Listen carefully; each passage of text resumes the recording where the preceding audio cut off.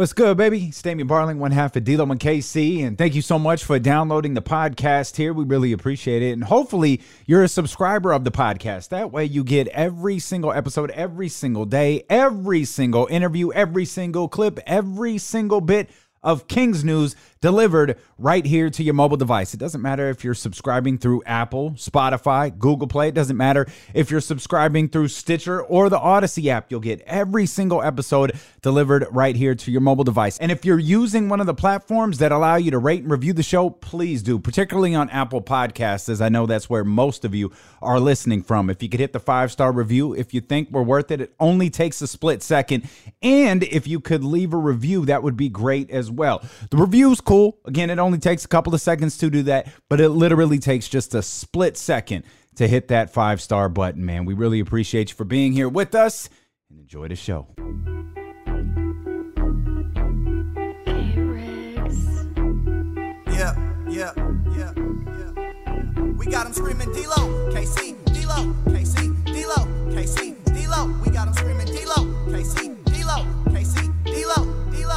We your number one spot for some sports, huh? Got the city going crazy when we work, huh? We top 2, but we ain't 2, we in first, huh? And when you need the real, we is who you search, huh?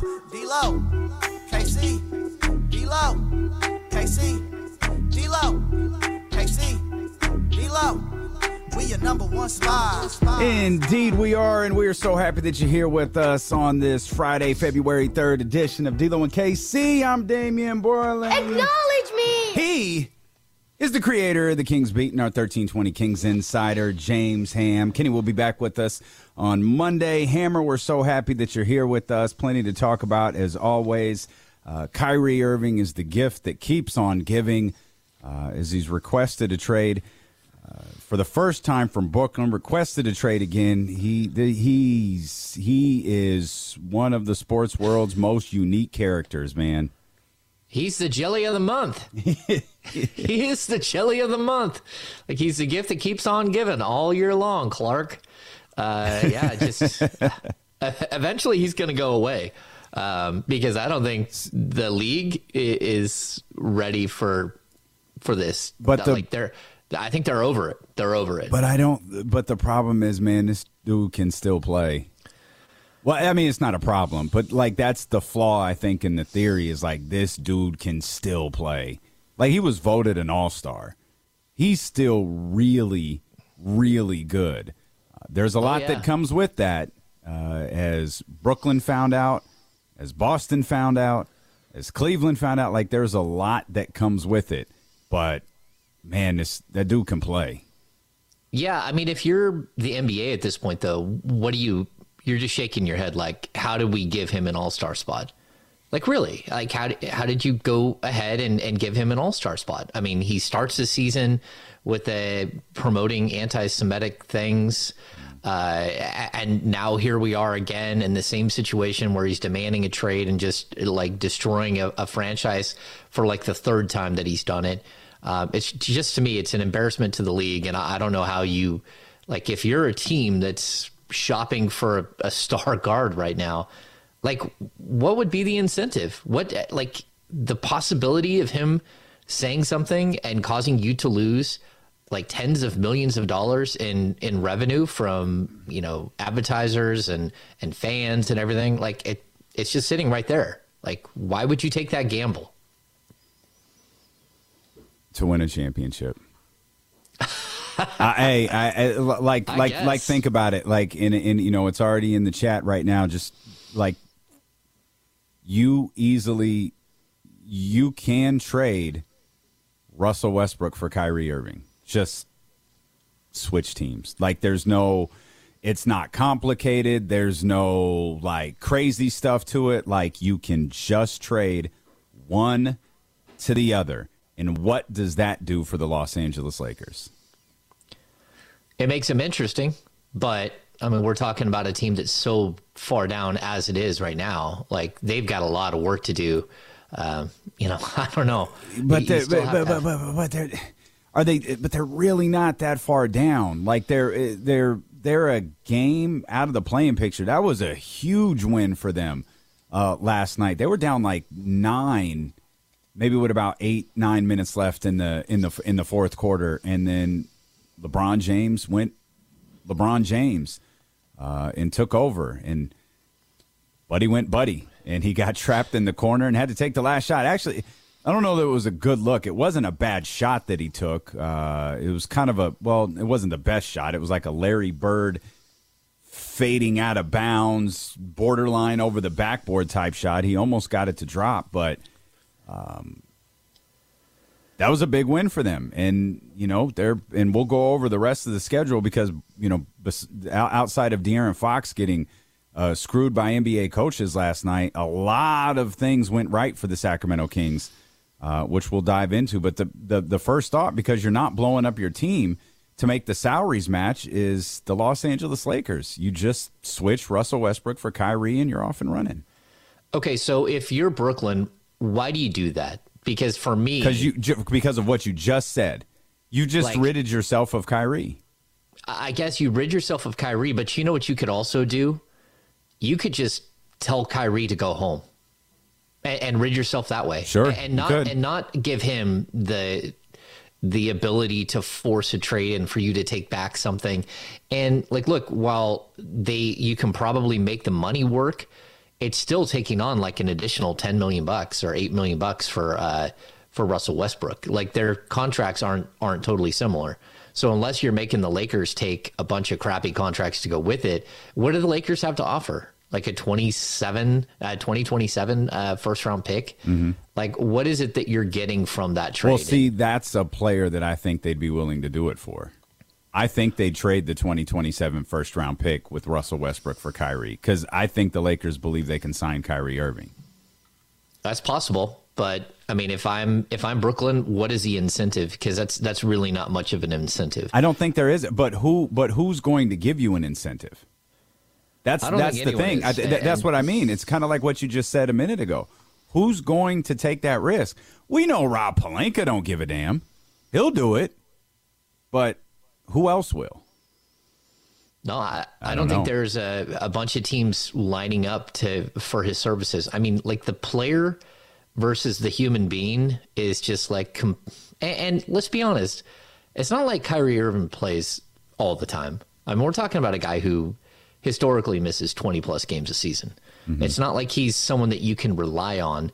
Like his greatness, it's there, sure, but it's only part-time. It's like Anthony Davis, It's like, sure, Anthony Davis, if he's right, if he's 100%, he might be able to win you a championship in a 71-game bubble season where he got 3 months off to get ready for, like the bubble experience. But, I just don't know that he's, you're going to be in playoff contention or title contention all the time when you have players like this who don't play games. I mean, he has demolished that franchise. He has made that franchise, realistically, that team has every opportunity to be really good, and he's just wasted so many years of Kevin Durant's career just being himself. And that to me is really crazy. I agree, but only to a certain degree. I think Sean Marks did far more destroying of Kevin Durant's years than Kyrie Irving did, because I thought that team was just fine until they decided they wanted to get greedy and go acquire James Harden, who has absolutely zero success in the playoffs in his career. That is what I thought killed the team, because you had a lot of pieces around Kevin Durant and Kyrie Irving that I think you would be far further along in the process than you would be if you would have without James Harden. Now, I understand Harden, Kevin Durant, shoe size smaller, and Brooklyn's going to the NBA Finals over the Milwaukee Bucks instead. But I still think that team is in a far better position if they hadn't tried to go acquire or if they hadn't gone and acquired James Harden a few seasons ago. Yeah, I mean that's possible, but the fact is, if you had Kyrie just playing basketball and focused and showing up 82 games a year or 75 games a year, that team is probably already won a championship. Yeah, and the fact that don't disagree. You basically bought a lemon. That's what you got. I mean, you tried to build a super team, and we more often than not we've seen super teams fail now. Because there's only one, what the one major super team that was able to pull it all off was Miami. But outside of that, like adding stars after stars, it doesn't usually work unless you got everyone bought in 100%, and then the right type of players, the right type of stars that believe in, winning together, like what we see with the Golden State Warriors. Every single one of those guys through their championship years, they're so focused on winning. Like that's what they're there. They show up every day to win championships. And that's just not what Kyrie is. He's not a guy who's going to show up every day. You're going to get him, there's probably 50 games a year where he's a huge piece into why you're winning. But those other 30 plus games and then the playoffs and everything else, it's just a coin flip, who you're going to get, what type of dude you're going to get, and whether he's going to embarrass your franchise beyond embarrassment or cause havoc like he is today with a trade request. It's just like, I'm not playing in that pool. Like you can go ahead and do whatever you want to do, man. I'm not going to be part of what you're doing.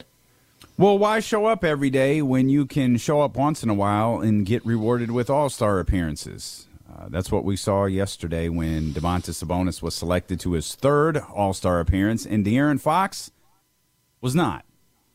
He was passed over for guys who we didn't have on.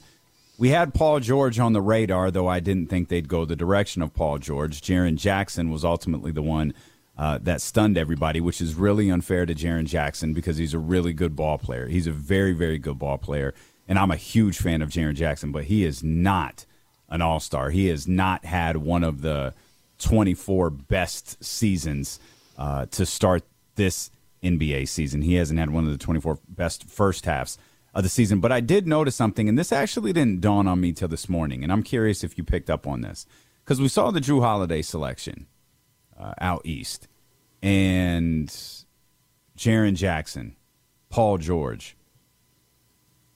It felt like the coaches had a meeting and said, we've got to start rewarding defense.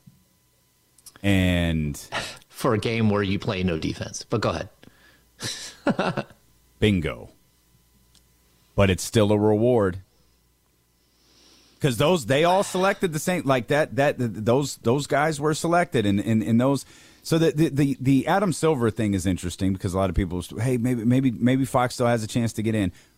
From what I understand, and I absolutely believe Adam deviated from this last year. Adam looks to see who's next. Like, who was the guy who just missed out? He'll go back to the votes from the coaches and see who's the guy who just missed out, or maybe he'll look at the cumulative vote. Who's the guy who just missed out? Again, occasionally I believe he does that gets deviated from, and I think it got deviated from for the Mike Conley selection. But I don't think it's a surefire bet that De'Aaron gets in over to what who we ultimately think Zion's going to be replaced. I don't think it's a foregone conclusion De'Aaron gets in at all. No, I mean, realistically, if you look at the way that the season ended and you look at the cumulative between the media votes, the fan votes, and the coaches, the players vote, Fox is the next guard. Like he's number 6. The other 5 guards are in.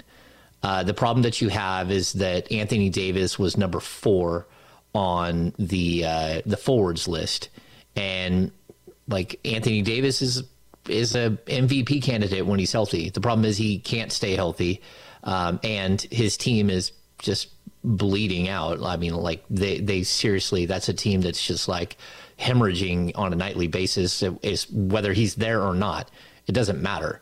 So, like, if you're Adam Silver, I think you do have a decision to make there that won't be easy. But does Anthony Davis really? Is he going to be like upset that he didn't make it? I mean, your team's 12th in the Western Conference. You're 3 games under 500. That team doesn't deserve to have 2 representatives in the All-Star game. De'Aaron Fox deserves to be in the All-Star game. We'll talk more about. What's that? I said we'll talk more about this. We'll talk more about this. We'll talk Kings Pacers tonight. By the way, I stumbled across this. You know what the Lakers' record is with Anthony Davis? It's 14-15. And that's after last night's win. We're just getting started. D'Lo and KC, James Ham sitting in for Kenny Caraway here on Sacramento Sports Leader ESPN 1320.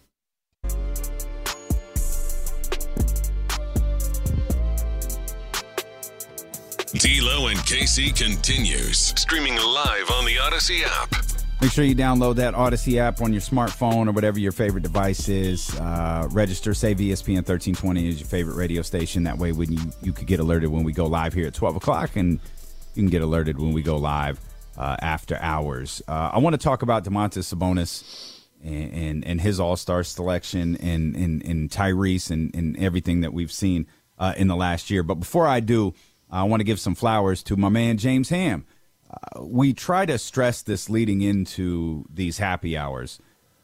It's not like a sell job. Like, these happy hours that James hosts have just become some of the most spectacular things like that you could be a part of. James, you have as a host, you have a tremendous ability to get people to open up and share stories. And to listen to Aileen Voisin, who has just such a lengthy career in sports, tell stories about her relationship with David Stern, about covering the Dream Team and the international game, and the stories she told about, Vlade in the international game. And of course, she shared her opinions on DeMarcus and this current team and the current game and all of that stuff. But the story she has from her career, man, that was just sitting back with my headphones in my ear and the camera off on my phone. I couldn't have possibly enjoyed last night's happy hour anymore. Oh, thanks, man. They are, I don't know how they've worked out to be this way, but to me, they're the funnest thing I do as well. I podcast all the time. I'm on with you guys all the time. I write, 3 to 4 times a week. But the happy hours, like, for whatever reason, they strike a nerve. Like, the connection that we're able to create is really strange because, like, without being in the same room, it's really hard to make that sort of break down the walls. And, like, that's something that for some reason people forget that we had like 92 people in for a happy hour, which is crazy that for like it's a Zoom call, event. Right? Yeah. For like something that is like very limited and how many people can be there and all that. I mean, like 92 people show up, but it's almost like we're able to phase out all of the little Brady Bunch or Partridge Family squares that you're surrounded by on Zoom and just kind of connect one-on-one and have conversations. And I thought Aileen was great. Aileen was either beloved or hated here in Sacramento. It depends on who it was that you're talking to. She was, and that was her role as a columnist, to push buttons. And people don't know some of the things about her, but like, she was the second female beat writer in the history of the NBA. And she was the only beat writer through most of the 80s, female beat writer in the NBA.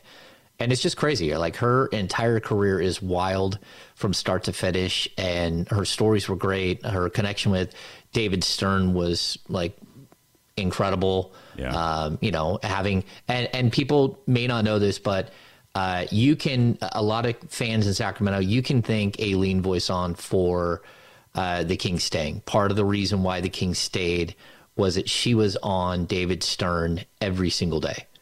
Every single day. She would stay up, and she told us she would stay up until 2 o'clock in the morning because she knew that Stern woke up at 5 o'clock in the morning on the East Coast, and she would start in on him first thing in the morning. And she kept a connection here with the city to Stern. And it was a great conversation. I can't wait for the next one. I don't know who we'll have on next time, but man, she's an interesting lady. She always has been, but like getting in a one-on-one setting like that, I thought was pretty unique. The premium content on the Kings Beat is well worth the investment as a Kings fan. But these happy hours, and we'll continue to tell you about them and push them. They don't get recorded.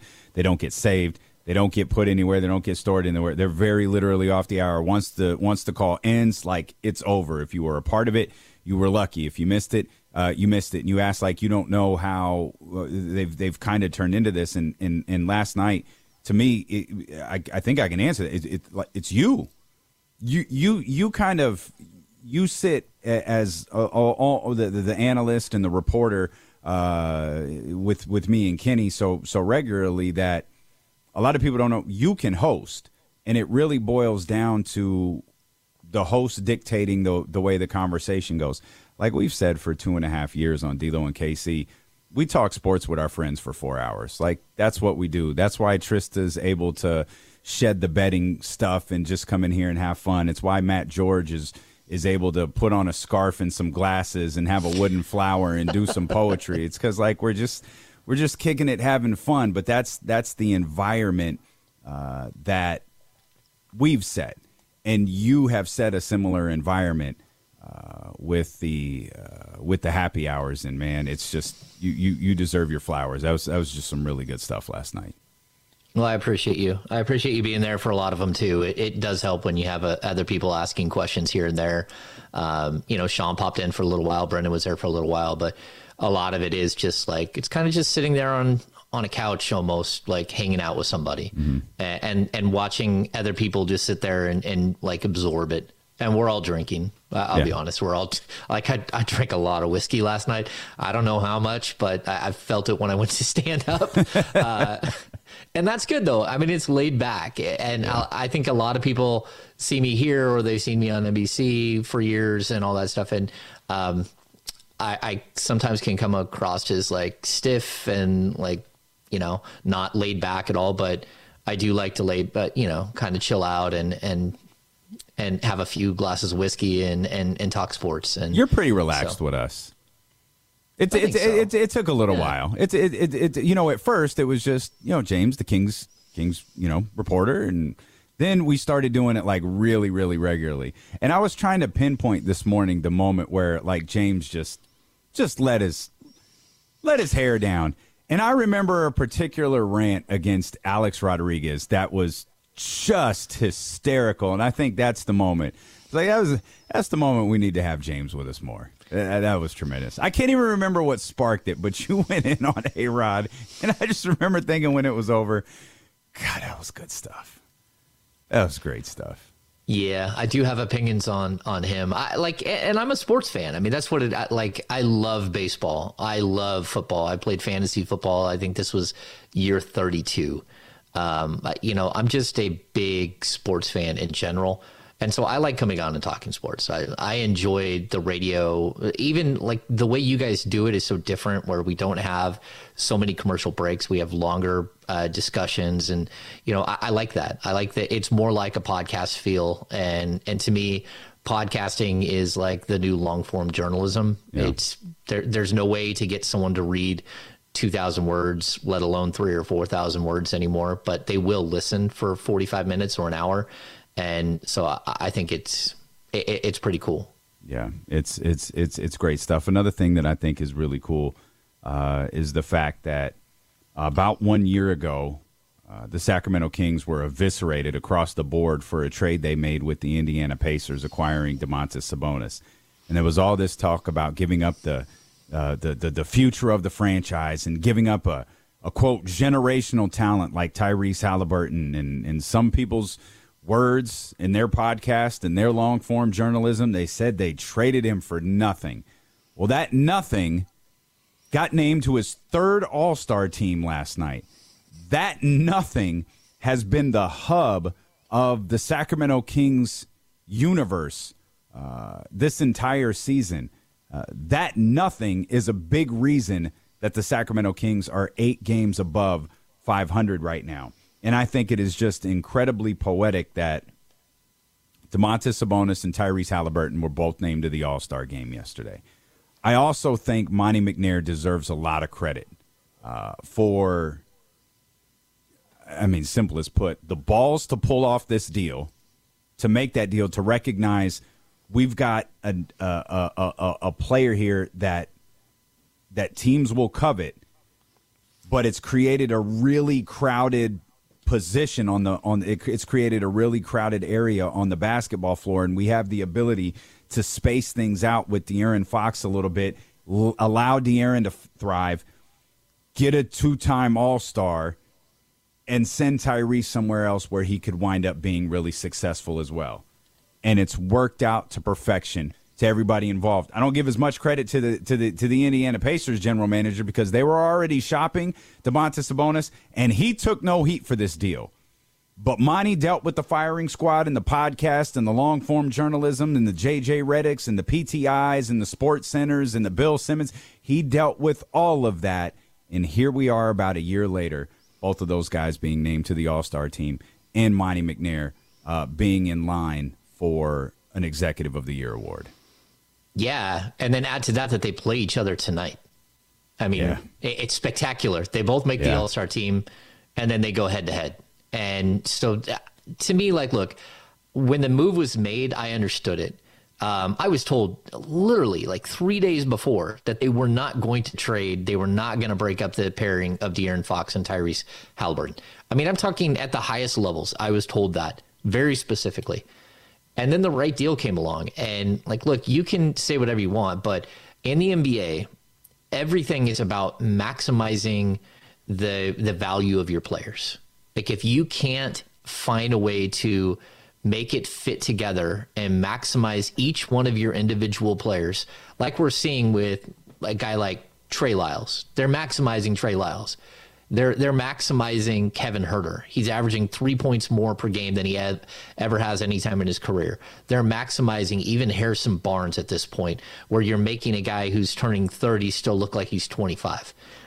The way you do that is very specific. You go out and you find pieces that fit together. And unfortunately, De'Aaron Fox and Tyrese Halliburton, they could be a lot of fun together.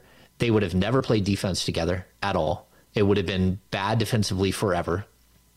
And they both want the ball in their hands in a specific way. And it just didn't work. And it's unfortunate because they're fun. They're both good guys. They're both, great people to cover. Halliburton specifically is like one of the most well put together, like gifted speakers that you're going to find in the NBA. The only one that I have ever run across that's even close is CJ McCollum. Like when Halliburton's done, he goes right into the booth. It doesn't matter where. I mean, he's going to be on ESPN. He's going to be on TNT. He's going to be somewhere because that's who he is. That's how he talks. It's how he carries himself. But this team right now would not be 8 games over 500. They would not be the 3rd seed in the Western Conference with Tyrese Halliburton instead of Domantas Sabonis. That's the facts. Yeah. They would not. They weren't good last year with those two. It doesn't matter what you put around them. It was impossible to build the team around them. And it's just unfortunate. Well, and the domino effect of not being able, like Kevin Huerter and Malik Monk don't make sense either. Like your whole approach to the offseason changes if you're moving forward with De'Aaron and Tyrese. And the fact that you were able to get that front court player allowed you to add some more complementary pieces to De'Aaron Fox in the backcourt. Yeah, and I'm going to add this too. Like, what they've done to Domantas Sabonis is such a disservice. I mean, to me, like the lack of real understanding of basketball that we were seeing on like a national scale when it came to this, it's just horrible. I mean, do people not understand that, like, if Domantas Sabonis makes the All-Star team next year and the year after that and the year after that, then now we're talking about Domantas Sabonis, the Hall of Famer. Like, it's not like they gave him up for some schlub. They gave him, I mean, one guy is a 2-time All-Star, one guy now a 3-time All-Star. The other guy just made an All-Star team, so good for him. But there's no guarantee that he'll make the All-Star team again. The Eastern Conference could shift up, and he could just be on the outside looking in. We don't know what will happen with Tyrese Halliburton. But when you get to the 3rd All-Star at 26 years old, like, Sabonis has this opportunity here, especially if the Kings are good. If they're good for the next 3 to 5 years, he has an opportunity to be a Hall of Famer, and maybe Ty does too. But like Sabonis, I don't think had that opportunity in Indiana, and I don't think that in Sacramento, Tyrese Halliburton would have that opportunity either. There would have always been the fact that you have De'Aaron Fox, whose contract would probably be very difficult to move at that time, and now you just have pieces that fit together. I admittedly had this very strange moment following the show yesterday where I do what I normally do, go downstairs, feed Sprout, we grab the leash, and we go for a walk to the park, right? And I find myself walking like mad.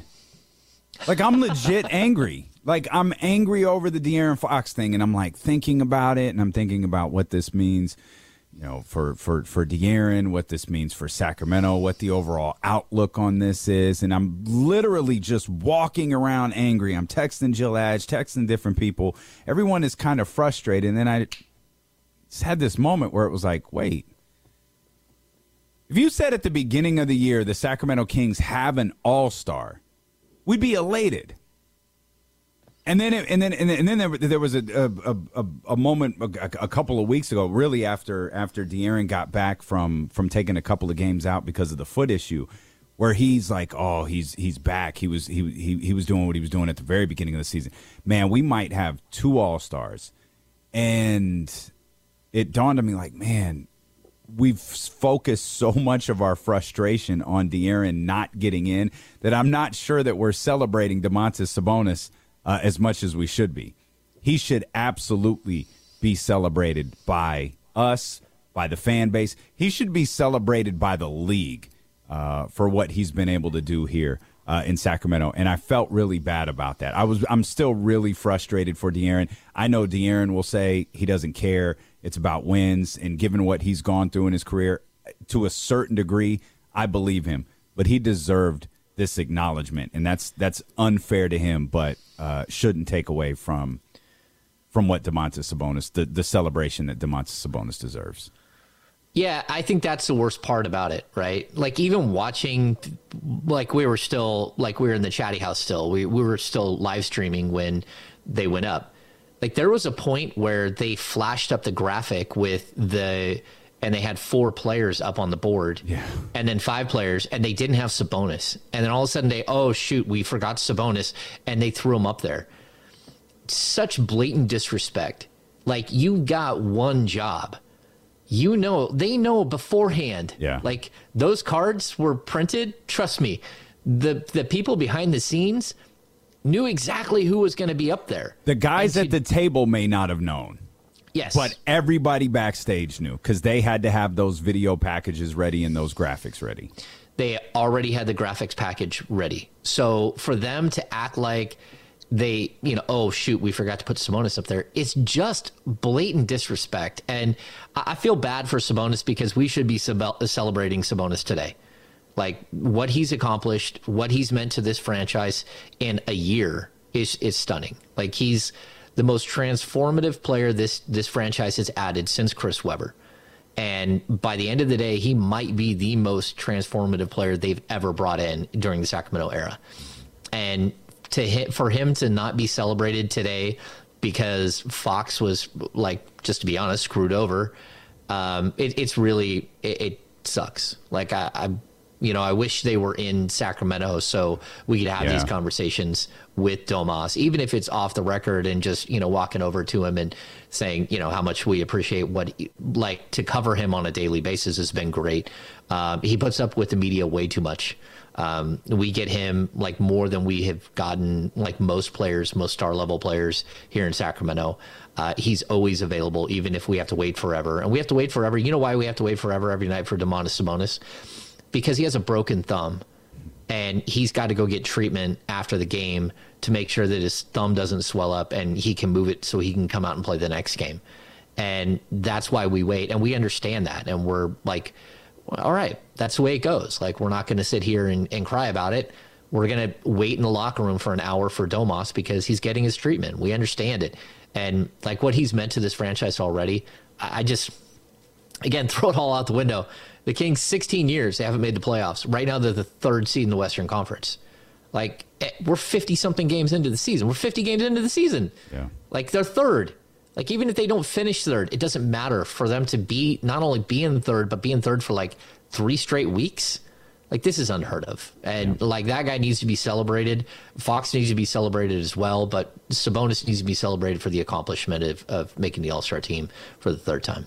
Yeah, and I think the further we get away from yesterday's announcement, the more we'll look at it as, hey, at least we got Domas. We got one of our guys in there, and they're going to be forced to talk about him. And we've always believed that the Sacramento Kings will be well represented in Utah. We know Keegan Murray is going to be a part of the, I don't know what they call it now. It used to be called the Rising Stars Challenge. I don't know what it is now. But And I just absolutely can't imagine Kevin Huerter not being a part of the three-point contest. The only person who I know was a part of the three-point contest is Dame Lillard, and that's because he was like, I'm going to do it. So Buddy I think Hield also, I think, acknowledged that he has accepted the invitation. good stuff, as he should. That'll be a lot of fun. Well, hopefully Kevin Huerter got an invitation. Hopefully he didn't get lost in the mail. Along with De'Aaron Fox's All-Star selection.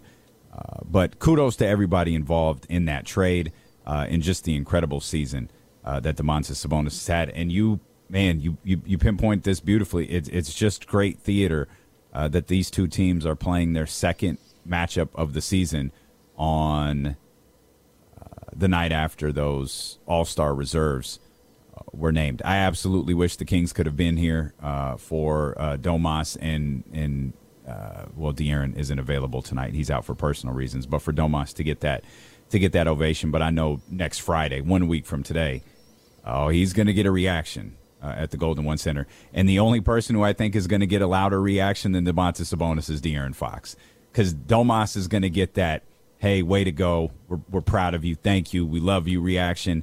And De'Aaron is going to get that F them, you're our guy reaction. I think that's going to be extremely loud. James, I want to talk more about the Kings and the Pacers tonight. We'll look back on November 30th and what that game looked like and what this game might look like for Davion Mitchell, who's clearly going to have a big role. But this coming in from Shams. The Los Angeles Lakers, Phoenix Suns, and as always, the Dallas Mavericks have emerged as potential suitors for Kyrie Irving.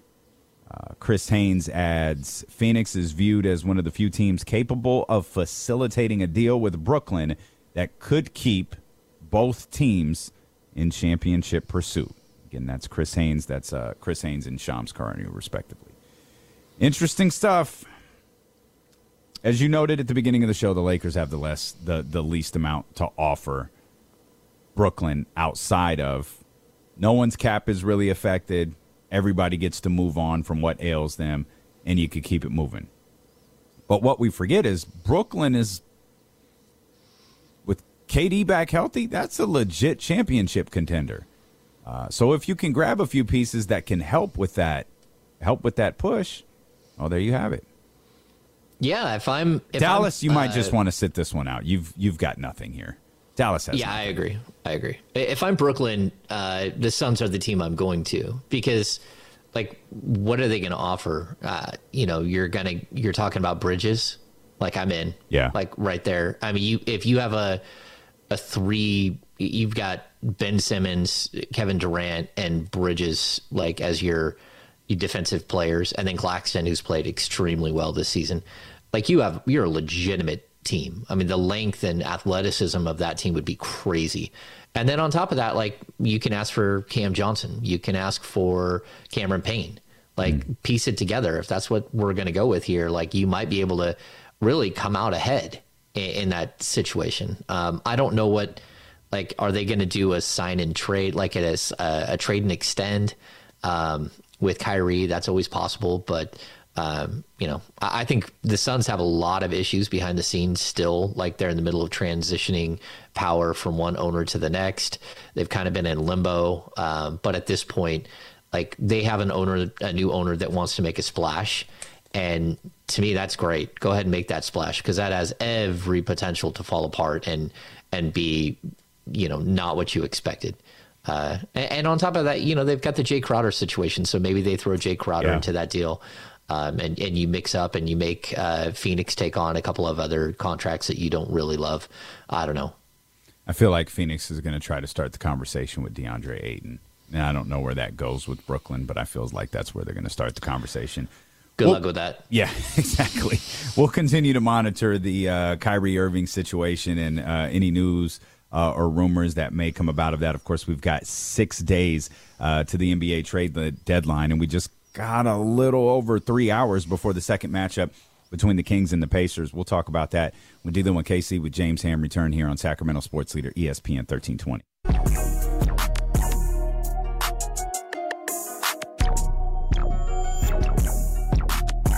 D'Lo and KC KC continues. Streaming live on the Odyssey app. There's so many layers to this Kyrie thing. I'm looking at this tweet from Tim McMahon, Mavs GM Nico Harrison, who's a former Nike executive and coach.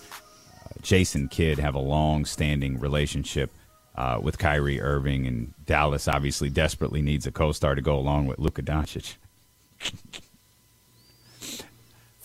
Just for my own entertainment, I need this deal to happen.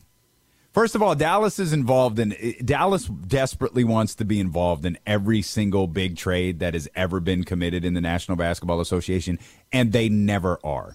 Like, they're 0 for a lifetime when it comes to trading for or signing a big player. But the Nico Harrison thing is an interesting caveat. I just don't know what they have to offer, especially as it compares to Phoenix. The Lakers, they don't. Unless Brooklyn, for some reason, is valuing draft picks, which I very seriously doubt that they are, given their current position in the Eastern Conference as the 4 seed, just a couple of games back from Philadelphia and Milwaukee as well. Yeah, this should be interesting. I mean, Dallas is always want to be mentioned in these things, but they haven't done a good job of creating, like, building players. Mm-hmm. That's what you have to look at Phoenix. Phoenix has done an excellent job of creating players that are marketable, that other teams want. Again, your Mikal Bridges, your Cam Johnsons, like they've got players, even like to a lesser extent, like DeAndre Ayton. That's going to be like they do have like a mill that they're putting up players through. Where Dallas, they've been searching for pieces to fit next to Luka for a couple of years, and in the meantime, they haven't really done a good job of creating something. It's hard to get caught in the middle where you have one star who really can win a bunch of games for you, but you're not able to add another star or another like really marketable piece through the draft because you're always in the 20s, and so it does make it really tough to keep creating something. And they've kind of like played around on the fringe, like with Dorian Finney-Smith, or all of the pieces that they bring in are around that like $10-12 million player level. They don't have like another big time player. Even if you look at Sacramento's roster, you take Luka off and you take De'Aaron Fox and Domantas Sabonis off. I like the Kings roster better than I like Dallas's roster. And maybe I'm crazy, but that's just my opinion. Like when they do find something that works, like Brunson, they botch it, they lose them, and so I'm not super impressed with the package they could put together for Kyrie. I mean, there's no way the Kings would have failed to surround Luka Doncic with talent the way that Dallas has. What a waste! Just a waste. Kings would have never. Kings and Pacers tonight. Again, we'll continue to follow everything on Kyrie's latest bombshell. The funny thing is, it's the second time trade talks have happened with Kyrie Irving, and we kept talking about this at the beginning of the season. Kyrie never asked for a trade at the start of the season. Kevin Durant did, or during the offseason. Kevin Durant asked for a trade, and then Kyrie was just lumped into stuff after that. Kyrie, to the best of our knowledge, never asked for a trade. He's just like, I'm here. Kevin doesn't want to be here. I don't know. I'm here. And then it was, 2 weeks ago, maybe not even that long ago, that Kyrie was at the podium talking about, I think we can figure this out and get this worked out. Like, I want to be in Brooklyn long term, and I want to get this contract worked out, and this is where I want to be. And they said, great. Here's a 4-year deal, Kyrie. There's a couple of provisions in there for you, but here's a 4-year deal. And all reports are Kyrie said no.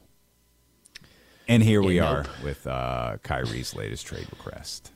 No provisions for him. Yeah, I think it's interesting. We were talking before, early, before we went live, that they're like provisions are becoming something that we're seeing around the league, right? So the Zion Williamson deal, like it can change like by tens of millions of dollars by him not making weight. And it's some sort of crazy clause like he's got his weight and his body fat have to be less than 295 combined. And that's, in order for him to get all of his money. And then we also talked about Kevin Porter Jr. Kevin Porter Jr. is like he's got this new extension that starts. It's like 18, 18, and 18. And it's really like 15 with a bunch of incentives that make it 18. But every year is partially guaranteed. Like I've never like, seen hey, an NBA contract like his before. No, his is wild. I mean, like I was reading some of the stuff and it's just totally crazy, but it does make sense. I mean, he's a guy who's had some issues. And so his 24, 25 is non-guaranteed. It's $1 million guaranteed on 7/1/23. He gets a $3 million guarantee on opening night, $6 million if he makes it to pass the 2024 trade deadline. His 2025 contract is non-guaranteed.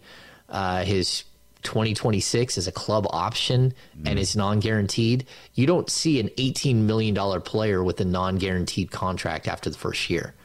I mean, it's just wild, but that's kind of where Kyrie's put himself. Like if he wants to be that guy, then, you know, I guess there are going to be owners out there who just get, hey, we're okay. We'll deal with whatever. But why? Like, I mean, there's a lot of talented players out there and Kyrie's one of them, but you know, there's another report out there that throws the Heat in the mix with the Lakers, Mavericks, and Suns. That's something I just can't envision.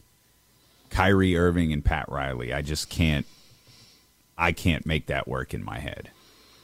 Maybe Pat wants that next ring. Maybe Spo wants that next ring bad enough. I can't compute that. That's interesting because they also have some players that, I mean, it could work. It could work. You got a bunch of pieces. I'm not sure that anyone is like really keen on taking Duncan Robinson's contract or even Kyle Lowry. Like there's some questionable things that they've done over the last couple of years which is why they're not at the top of the Eastern Conference right now. But it does make sense because like you get to Miami and you've got to be part of the Heat culture and they will like pound that into you. You have to be part of the Heat culture. You have to buy in. I'm not sure that he's the right player to buy into that culture. No, I'm with you 100%. You're listening to D'Lo and Casey on KIFM West Sacramento, 98.5 FM KRX QHD2 Sacramento, ESPN 1320, driven by Lasher's Elk Grove Dodge, always live on the free Odyssey app. Download that on your smartphone today and save ESPN 1320 as your favorite radio station. You can watch the show on twitch.tv/ESPN 1320. You can watch it on Twitter. You can watch it on Facebook Live, youtube.com/ESPN 1320 as well. If you're watching on YouTube, we hope that you'll hit the thumbs up, hit the subscribe buttons as well. Continue to help the video version of this show and this channel grow some more. And shame on me for not mentioning it's Friday. The usual crew is here. James is with me all day. Trista Crick coming up at the top of the 2 o'clock hour. Kyle Matson probably at some point will join us when Trista Crick's still talking. So we've got all that coming up in the 2 o'clock hour as we normally do. We've also got Kings basketball coming up today at 4 o'clock. The Kings and the Pacers, the second and final matchup of the year. De'Aaron Fox is out due to personal reasons. That is all we know. A lot of people are connecting the dots on their own. I don't think there's anything wrong with doing that. But for now, we'll just say that De'Aaron Fox is out due to personal reasons until we hear otherwise. James, this could be a big night for Davion Mitchell. And one of the first things when we started the live stream and got going and got talking that the Chatty House was talking about was, they got their all-star over there in Indiana, but we got off night. And Davion Mitchell has an opportunity to step up with De'Aaron Fox out of the lineup and do some damage defensively, but maybe more specifically, and I think Kings fans would absolutely love to see this, he's obviously going to get extended minutes tonight. That's where he usually does some pretty good damage offensively. Yeah, he needs to find himself, and this is one of those opportunities. You know, in the NBA, you don't often get opportunities like this where you go from playing, 8 to 10 minutes one night to, potentially 30-something tonight. And it's a good matchup for Davion. He's a physical player. He'll absolutely love going one-on-one against Tyrese Halliburton if that's the way it works out. Of course, Ty is questionable still for tonight with a myriad of ailments. He's pretty beat up coming back from injury, and he played last night. But when it comes to like Davion, again, if he could like build on something right here. That's one of the things that I've noticed throughout his career. He doesn't do a good job of stacking like successes, right? So we remember De'Aaron Fox went down in a game earlier in the season, and Davion stepped in and played a ton of minutes and scored 19 points, right? Then the next game, De'Aaron misses, and Davion, he couldn't do anything. He didn't score. I mean, he just wasn't impactful at all. And so I would like to see him like figure it out, because again, what I've seen throughout his career is one night he decides he's going to be like a big time assist man and he'll get 6 or 7 assists. The next night he'll try to be a big scorer and he can score, but he won't get any assists. And like, he can't really manage how to like balance everything in one game, except for the little stretch where he was handed the keys to the car and been given major minutes. So, man, when the coach points your way, you got to go in, play hard, and figure it out, and make an impact, and maybe get yourself right. Davion, the first time that these two teams played at the Golden One Center on November 30th, I think he took more of the approach of wanting to be a scorer. He played 20 minutes that night, was 3 of 6 from the field, had 8 points to go along with just 2 assists. Of course, the Kings won that game in a very ruckus atmosphere at the Golden One Center, 137 to 114. 7 players in a Kings uniform were in double digits that night, including all 5 starters, along with Malik Monk and Terrence Davis. It was one of the more memorable nights of the season, I think. They were coming off a 3-game losing streak, and everybody knew what that game was, and they were ready for it. And Buddy got the treatment, and Tyrese got the love, and it was a ball game for a while. And then the Kings decided, we're winning this one on our home floor. Yeah, I think you're going to find that Buddy Hield and Tyrese Halliburton both will want to stick it to the Kings for the rest of their career. And so you're going to have them coming at you no matter what. Now, whether that's a good thing or a bad thing, I don't know, because Buddy Hield under pressure it's not usually a good thing. I've watched plenty of times where Buddy Hield under pressure didn't quite work out for the Sacramento Kings. But when it comes to Ty, it's always going to mean something to him. It's always going to mean a lot to him. And whether he can harness that and make it, a positive is going to be up to him. I'm not sure that he can every single time. And it's kind of what we saw last time. He wasn't great against the Kings last time they played. And I think having Davion go one-on-one against him, they're close. They're buddies when they're here in Sacramento, and I really do think that it should be a fun battle between the two. The Pacers did look really good last night against the Lakers. They were in control of that game. I was actually rooting for the Pacers last night, have them take out a Western Conference team along the way.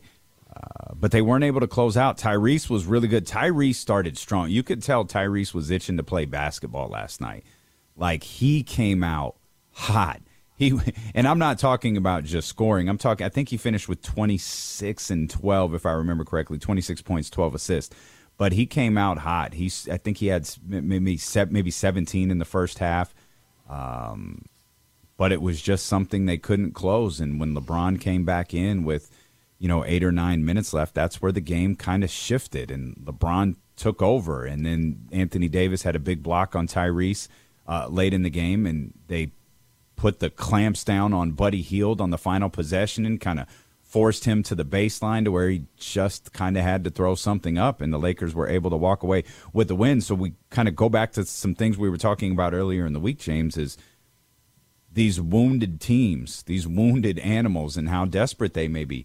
Indiana is far from out of it, but what direction do they choose to go, and when do they decide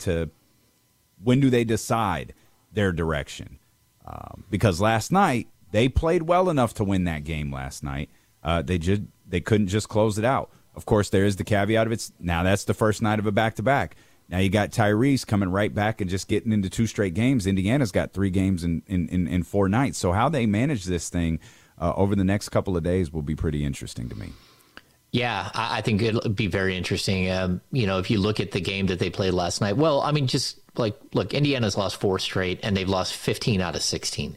like they are due. They're really searching for a win. And this was a legitimate playoff team before Halliburton got hurt. And they've found, playing without Halliburton nearly impossible. And I mean, it makes sense. He's the center of their universe as far as a player. He's a guy that's setting everybody up. I'm really impressed with the numbers he put up last night. But also, like, there's some other like subplots in this game, like Benedict Mathurin versus Keegan Murray, and they won't match up against each other all that much. But Mathurin's coming off a subpar game where he only played 20 minutes, scored 5 points, and he's a guy who's in the Rookie of the Year like conversation, and it's like, who's going to be second? Is it going to be Mathurin or is it going to be Keegan? And it's hilarious that's the conversation. Like, there's a fight for second place because we all know who's winning the award, but there's now the question is who's going to finish second. Like, you don't get anything. It's not like you get a small trophy for finishing second. Like, you literally get nothing. So it's a fascinating media fan created question. I totally agree, but I'll also tell you, like, just going back to some of the other Rookie of the Years, like, there is a tremendous amount of value for a player who is on a very good team, who's playing 30 minutes a game plus on a very good team and productive member of what they're doing versus a guy who's on a bad team who's just putting up stats. And so, like, we want to say that it's over and that Banchero is clearly going to win the Rookie of the Year, but I'm going to leave a small door open here. If Keegan can get up to like 14 and a half, maybe 15 points by the end of the season, which is a tall task, but if he's still shooting 42% from three, he's up over 5 rebounds a game, and he's a productive member on a team that's going to the playoffs and, a 3, 4, 5 seed. I think he will get more consideration than people are thinking, especially when you look at some of the raw numbers that Paolo's putting up as far as his 3-point shooting percentage is way down.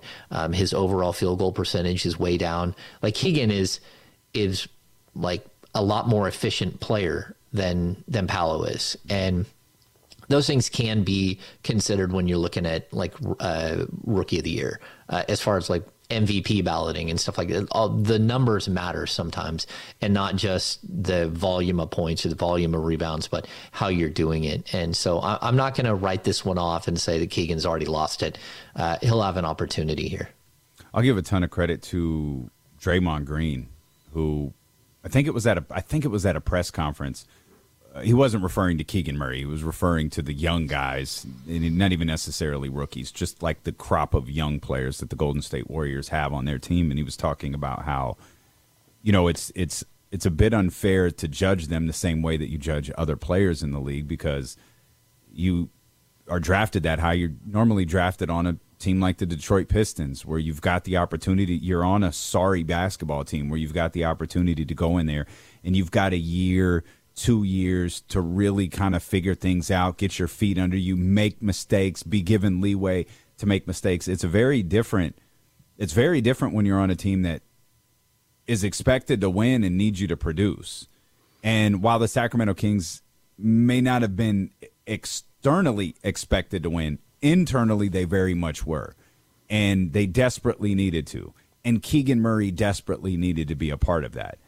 So it's kind of and I thought that was such a great point by Draymond Green, because we look at those young guys and we speak about the disappointment of them, or you were hoping this guy would be this or this guy would be that, or constantly putting them in trade conversations. It's like, well, the measurement of those guys, you can't measure them the same way you measure like a Jalen Green or a Paolo Banchero, or those guys who have the opportunity on the Houston Rockets or the Detroit Pistons or the Orlando Magic to really figure out the league in a handful of years. Keegan has to produce, and when he doesn't, his coach is going to tell him about it, which we've seen publicly a couple of times. I don't even know if we talked about that. I think we did the on-court coaching moment that we had. We had been familiar with those moments with Terrence Davis in the past. We regularly see Mike Brown do it. We've seen him do it with Keegan Murray before, but this was one of those times where Mike was in the middle of the court, in a position that he's talking Keegan Murray through with all of these cameras rolling and all of that. Like, he has to be coached, he has to be called out, and he has to produce, and that's not the case with other rookies drafted that high. Yeah, I mean, first of all, hat tip to Birdie, Mike Bird, who runs the telecast, who's getting those shots into the telecast for you, because that's not something that's a decision that they're making to stick a little bit longer at commercial breaks and to make sure that they're showing you something that you're not going to see very often. Mike Brown is one of the rare coaches that you'll see that actually like takes moments on the court as a head coach to actually coach a player up in the middle of a game. I mean, it's very rare. Even like I remember, is it Brett Brown, when Nerlens Noel was sitting out his rookie season in pregame, I found it really odd and intriguing actually that Brett Brown was out on the court as the head coach working with Nerlens Noel on building his jump shot. And to me, it was amazing to watch an actual like head coach doing development stuff on the court. And I think what we're seeing from Mike Brown is like he knows his connection with Keegan, and he wants to make sure that Keegan knows he's watching what's happening, and he needs to hold him accountable and all that stuff. So, yeah, those are big time moments. And, you know, Keegan's coming off a bad game where he shot 0 for 8. He's going to want to go out there and do big things. And you're going up against, you know, a young player who had big expectations, which you'll probably see time against in Aaron Nesmith. And that guy's had a rocky first 2 years in the league, but he seems to be finding himself, and he was really good against the Lakers last night. So, you know, there are these matchups that you're going to run into. Even when you bring up the Draymond stuff, like, look at how their young guys are crumbling. Like, you know, Moses Moody's not part of the rotation. He's being sent down to Santa Cruz half the time, and Jonathan Kuminga and James Wiseman. Like, it's so much pressure for a young player. And if you don't understand that, like the difference between what Jaden Ivey is able to do for Detroit or what Banchero is able to do with no pressure of winning games versus what Keegan is going through, where, man, like your mistakes matter. And like, it's a big deal when you make mistakes. And it's just a different level of pressure. And some players are built for it and others aren't. And the Kings' philosophy is like, we know what we know about a player. That's what we're going to base our judgment on. We know what we're getting. We know what we believe a player can do. And they're kind of taking out this whole idea of what kind of ceiling you might have, because your ceiling is going to be an opportunity more than it is, you know, anything else. I mean, how you deal with that opportunity is where you can go as a player. And that's probably a discussion too when you have players who are close in talent. I don't think it's a conversation when there's a big talent discrepancy, but players who are close in talent, and you can weigh. It's the thing we heard really nonstop about Keegan Murray through this process was, no matter what you thought about Jaden Ivey, Keegan Murray's ready right now. Jaden Ivey will be very good. Jaden Ivey might be good year one, but Keegan's ready right now. Like he is the most NBA ready player out there. And that's got to weigh into, I'm sure, teams like Golden State. Well, Golden State was sort of playing with house money, but it obviously was incredibly vital for Sacramento to have a player who didn't really need to figure things out over the course of the next year, but was comfortable in his game right now and can be coached, which, again, we've seen on numerous occasions. I think we need a coach cam. Tell Birdie we just might need a coach cam on one of the other NBC channels that just follows Mike and maybe, you know, Doug and Jay and those guys around for the entirety of the game. We'll come back, Hammer. I mentioned earlier, outside of De'Aaron Fox getting snubbed out of an All-Star appearance, it was a relatively good night for the Sacramento Kings. And we'll spend some time trashing Dylan Brooks because why not? Trista Crick at the top of the hour, Kyle Matson after that, James Ham here all day. Steelo and KC on Sacramento Sports Leader, ESPN 1320.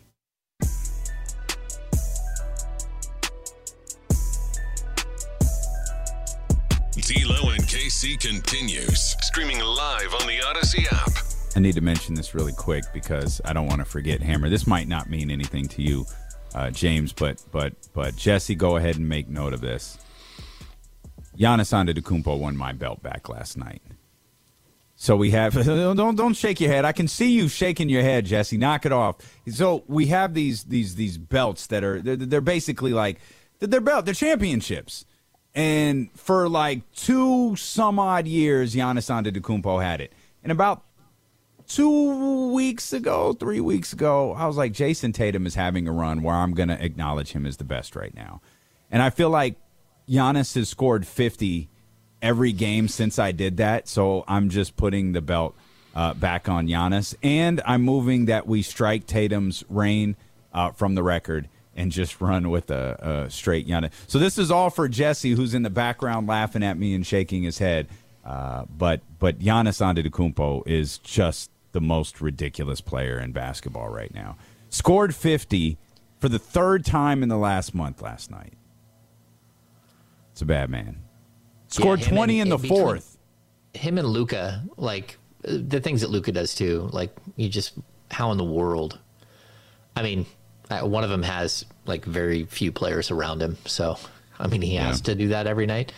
Giannis at least has some, he's got another All-Star now. Well, he does, and that All-Star, and this isn't a shot. I just want to give you some context as to what went on yesterday. And shout out, we should all be celebrating Giannis because that 20 in the 4th quarter helped them beat the Los Angeles Clippers.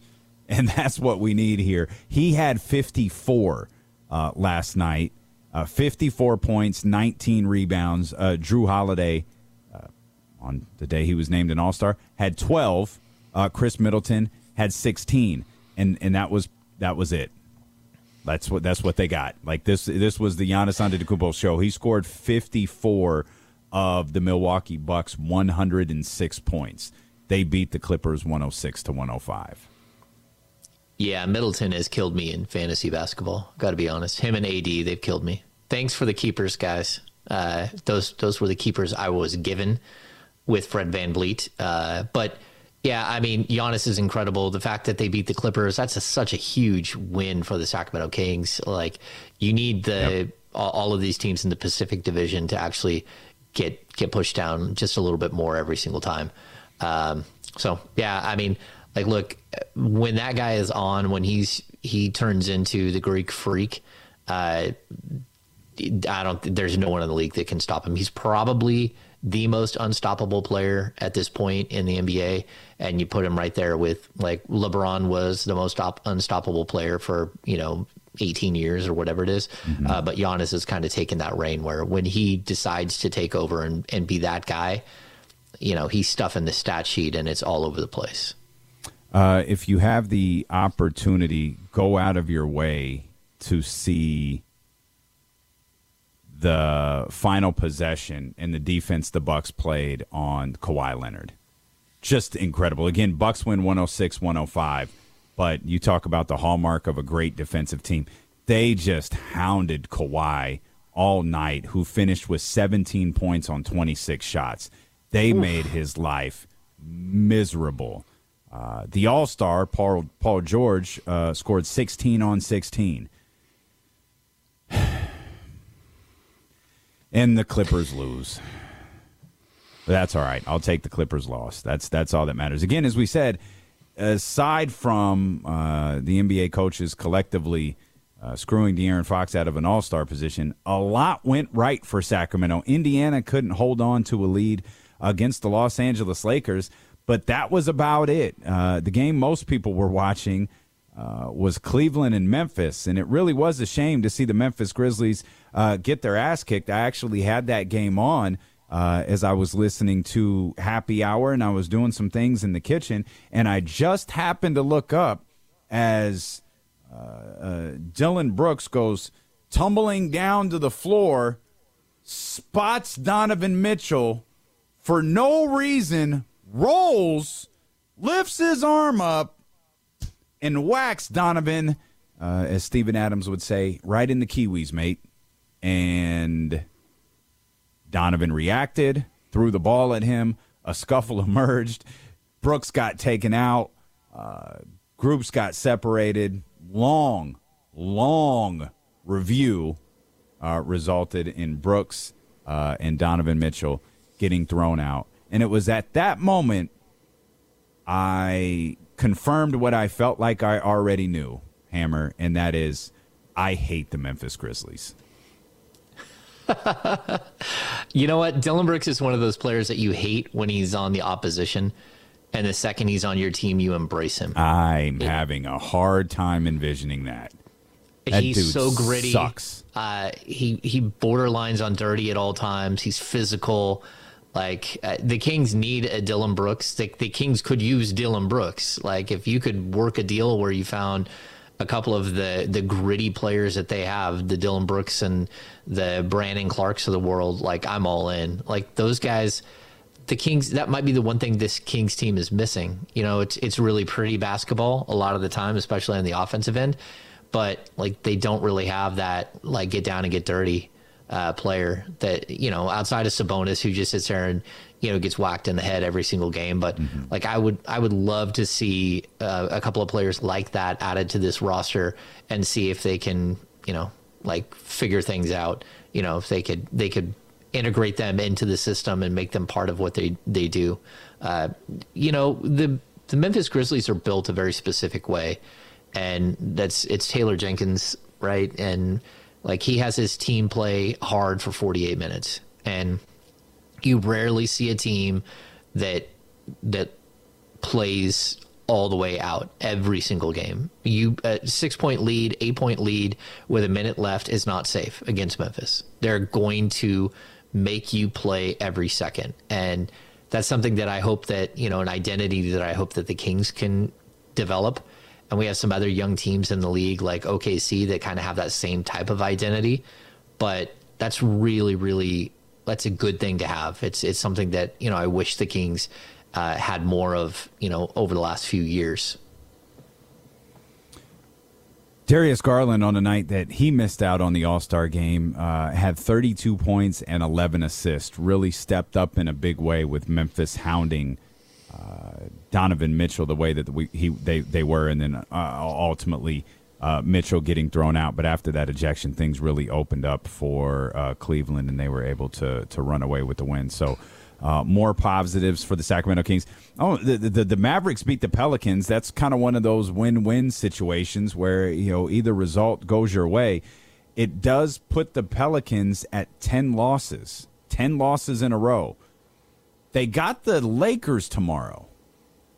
So they got the Lakers on Saturday, and then, of course, the second night of a back-to-back on Sunday.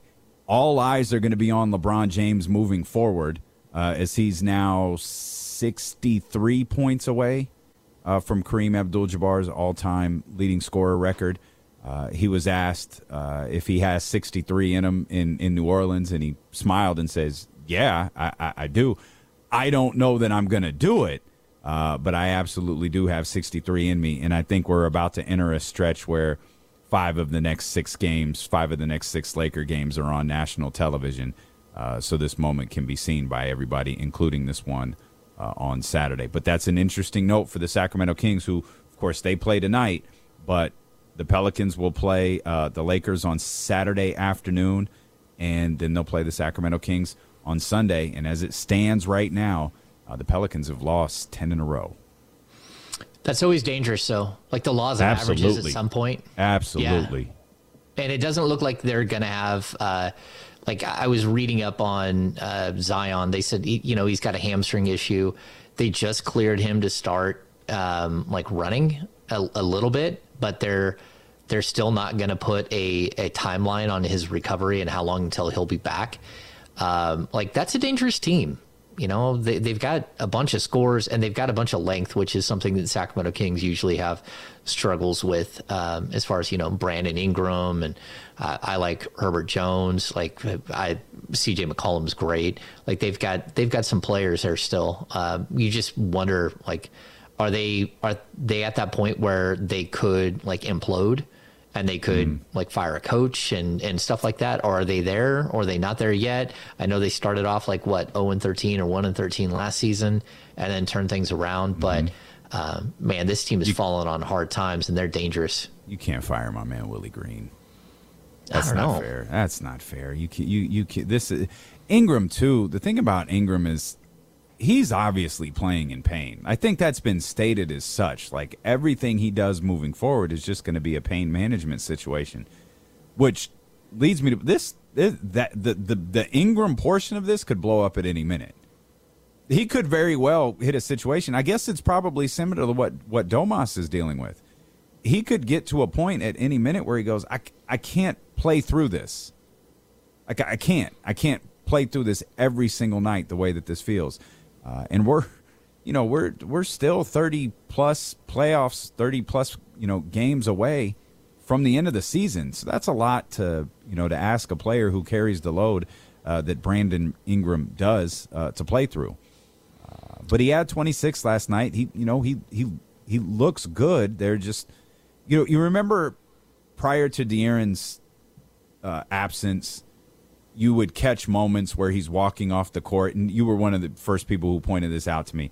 Like, is there something wrong? Like, there is just something clearly. I feel like that's happening with Ingram a little bit, where he doesn't show it, but if you catch the right moment, you can see he's in like a certain level of discomfort. Yeah, watching De'Aaron Fox walk into the locker room before he missed those 2 games with the sore feet, like that was brutal to watch. Like he, and I've seen it forever. Like players come in and they've got their feet in ice buckets when you come into the locker room. Yeah. It's not the case anymore after games because players don't typically come in to the locker room until they've already got their treatment somewhere else. There's not a bunch of guys in the locker room in post game like there used to be. But now it's like, we used to have to like roll a bucket out of the way. Like, hey, are we going to get De'Aaron and like he'd roll a bucket out of the way, or DeMarcus always had his feet in. They had these little neoprene like socks that were like this big that just covered their toes. So they weren't getting like frostbite while they're in the bucket. But yeah, like these guys, like the damage they do to their bodies and what it takes to maintain these guys. I think, the Kings medical staff is new this year. They had a major change over the summer. And like this team has been, knock on wood, they've been really healthy. They've done a good job of getting through injuries when they do have them, of making sure that players aren't doing more damage to themselves. About here and there, you'll see the load management. Like we saw Malik Monk get to a point where Mike Brown actually pulled the plug and said, look, he doesn't look like himself, so we're going to sit him. I think that the Kings have done a really good job of maintaining their health throughout the season so far. Yeah, and I think you touched on this, and I don't think this is an off-the-record conversation. You touched on it on off-the-record, though. De'Aaron Fox is Exhibit A why you don't change sneaker brands during the season. You figure that stuff out in the offseason. You don't go, I'm okay trying different shoes along the same lines. I wouldn't even try different shoes in the same brand. Like if you're wearing Kobe's, you try this Kobe or that Kobe or this Kobe. Or if you're wearing Kyrie's, you try this Kyrie or that Kyrie. But you don't try these Kobe's and then try those Kyrie's because the two shoes fit very, very differently. And you absolutely don't try Under Armour and then go to New Balance, which is what I think De'Aaron Fox was doing around that time. Yeah, De'Aaron Fox is a shoe free agent, and so he decided early in the season to try out a couple of the shoes. He went through Converse, he went through New Balance, and I think he's stuck with the Stephs because they're from Under Armour, because they have the built-in ankle support, or at least built in where you can wear ankle braces with them. They're specifically built for that because Steph had all of his ankle issues, and it's something that De'Aaron, again, he's had a couple of major ankle issues in the past. I think it did play a huge part in him missing a couple of games, and I don't really blame him for like trying something else out because, I mean, look, you could be within the same brand of, like, say, Nike and just wear a different style of shoe, trying to figure out what works for you and what doesn't, and you could end up stressing a foot out without any question.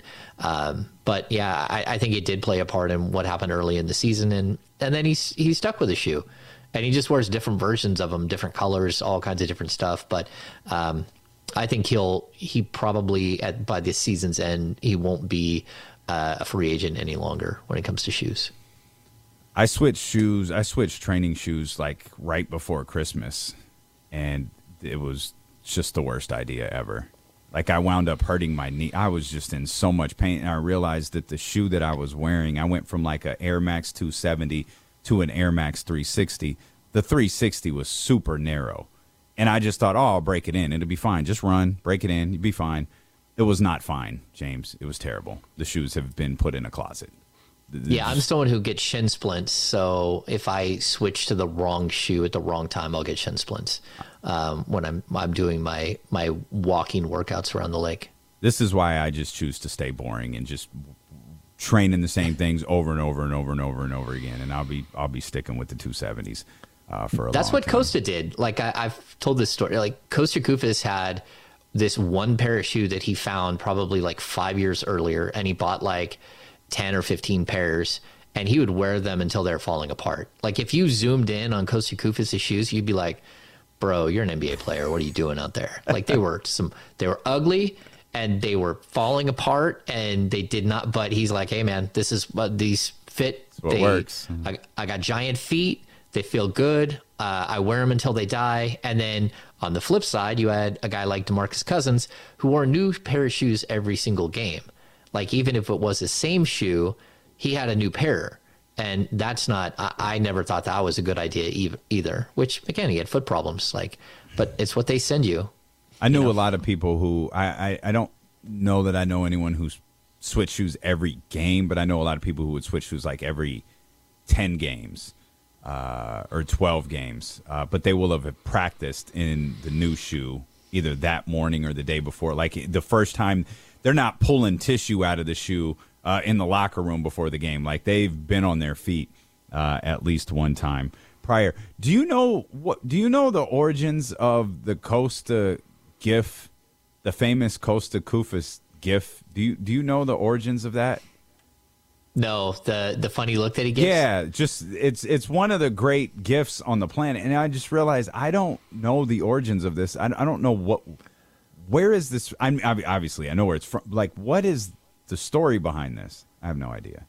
I don't know either. I will tell you, it was probably a DeMarcus Cousins situation. And he's one of my favorite people to ever cover. Just such DeMarcus? a good dude. No. Oh. Costa. I know. Costa. DeMarcus, yeah, I mean, DeMarcus clearly the most intriguing player to ever cover. But as far as like one of the best dudes that you're ever going to run into is Costa. Just down to earth, just a super nice guy. His dad was a doctor. I think his dad was a child oncologist. So dealt with like children cancers, and then died of cancer when Costa was very young. And so he's a guy who's given back to his community, who's been incredible in Ohio, and he's still playing. He's playing in England right now and doing very, very well. I think he plays with Sam Decker on his team. Wow. Yeah, he's easily one of my favorite players to ever cover. Just such a good dude. That's good stuff. I stumbled across something I had referenced earlier this week. It was Keith Pompey, our guy in Philly, covers the 76ers, been on the show many times. He talked about Sacramento's interest in Matisse Thybulle, and I believe he was the first one to report Golden State's interest in Matisse Thybulle as well. But I did catch a slight miscalculation on Keith Pompey's part when he was reporting on this, and he was talking about Matisse Thybulle and the fit with Sacramento. And he said Thybulle would be a strong addition to the starting lineup. And I looked at that and I read that over and over and over again to make sure I wasn't losing any context here. It was on Hoops Hype, so I had to read the entire article. And I was like, I think Keith is a little off on that. There isn't a place for Matisse Thybulle in the starting lineup, though I lean a lot closer to the way you think versus the way that Kenny thinks. And I do think Matisse Thybulle works on this roster. And I think it is about what Mike Brown values on his team. And the reason that, we often talk about where would Matisse Thybulle's minutes come from.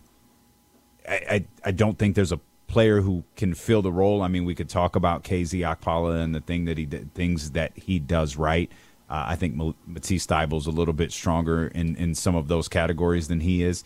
But the reason it's not big Terrence Davis minutes, or the reason it's not big, insert player's name here, is because they can't do exactly what Mike Brown wants them to do.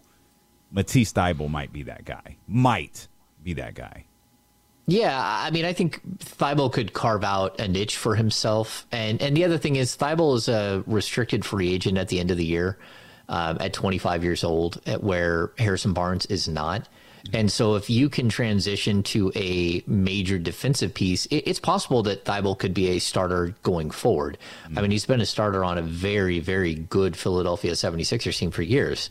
But, if you could see a moment where, if, again, Harrison Barnes decides he doesn't want to be part of the team anymore and goes somewhere else this summer, or Keegan Murray is a player who goes from 12 points or 13 points in his rookie season to 18 points in his second season, and pairing him with a guy like Thibault would make sense. I also like Thibault's versatility, his ability to play the 2 and the 3, and to defend the 1, the 2, and the 3. So I do like his versatility and what he brings to the table. It's going to come down to price and like, what is it that you have to extend, and can he find his role and his niche? But like, look at Gary Payton, Gary Payton the third, what he did last year. Yeah, Gary Payton the second for the Golden State Warriors. And, he was able to hit a 3 here and there. He's able to go in and hammer a ball down on occasion and stretch the floor vertically. And I think that that's sort of the role that you might see him play in Sacramento. And got to be honest with you, like, if you're going to take minutes away from somebody, like, especially if you're talking about like a playoff, if you get closer to playoff time and you start to shrink your rotation, like, I think we'd see more Malik Monk at the backup point guard spot alongside a guy like Thibault. We'd see a lot of De'Aaron Fox with Thibault, I think we would see less minutes for maybe a guy like Trey Lyles, but also maybe a guy like Davion, where it's just tough to fit everybody on the court when you shrink down to a 7 or 8 man rotation in the playoffs. There's also a lot of skepticism as to whether he's actually available or not. And if these aren't just kind of like rumors, like, it is far, far from a far gone conclusion that Philadelphia is actually going to move Matisse Thybulle. It's interesting. The math checks out. The contract, as you noted, it checks out. And another thing in Keith's article that caught my attention, particularly in the comments below, is fans are completely split on him. It's like you either absolutely love what he brings to the basketball floor, or you just think he's terrible and useless. It feels stunningly similar to the conversations we're beginning to have about Davion Mitchell. I feel like people are either really no one dislikes Davion Mitchell, but I think people are either frustrated with Davion Mitchell or they're really appreciative of what he does at the offensive end. It sounded like that's how Philly feels about Matisse Thybulle. Philly fans feel about Matisse Thybulle. Yeah, I think it's funny. Like, it's the same way that OKC fans feel about Darius Bazley. Some people are like, "Oh, first round pick," and it's like, and other people are like, "Man, if you could get a second for him, that'd be great." And then I'll also point out, like, look, Philly is in cap hell. They're going to be going forward too. They've got a bunch of really expensive players, and it's not going to take much to offer something that they can't match next offseason for Thybulle. And they understand that. If you go like a 2-year, $15 million deal, I don't think they can match that for a player that they may or may not have huge amounts of value in. And so you're probably going to lose him for nothing. Same thing with Darius Bazley. You're probably going to lose him for nothing if you're OKC. Josh Richardson, same thing in San Antonio. These are guys, at least the 2 young guys, are restricted free agents, and you can match any deal for them if you extend qualifying offers. But, a guy like Richardson or a guy like Plumlee, we're talking about rentals. And that's where this Kings team has gotten to, where you're at least considering that. It's like, I've compared it to baseball. You get to a certain point in the season, and if you're in it, you look at your bullpen, you look and see if your 5th starter's good enough. You look to see if you need another bat in the lineup, and you go attack those things at the trade deadline and bring those guys in. Or you're not a good team and you sell off those pieces because, you're not going to be able to keep them around, the guys who are, on expiring contracts. So, I think the Kings could play on the peripheral a little bit here and really improve this team. And it's surprising that Matisse Thybulle has gotten to a point where I think he's more of a player on the peripheral than like a frontline starter guy. But it's kind of the way his career's gone. So more trade rumors and a fired up Trista Crick. She's not happy about De'Aaron Fox not making the All-Star team. She joins us when D'Lo and James Ham return here on Sacramento Sports Leader ESPN 1320.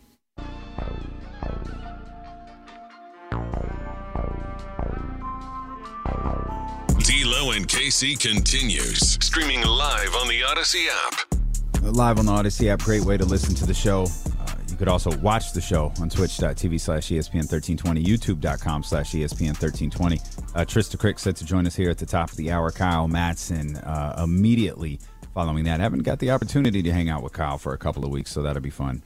Hammer, there was an interesting Woj tweet during a conversation we were having earlier about rival teams. This from Adrian Wojnarowski.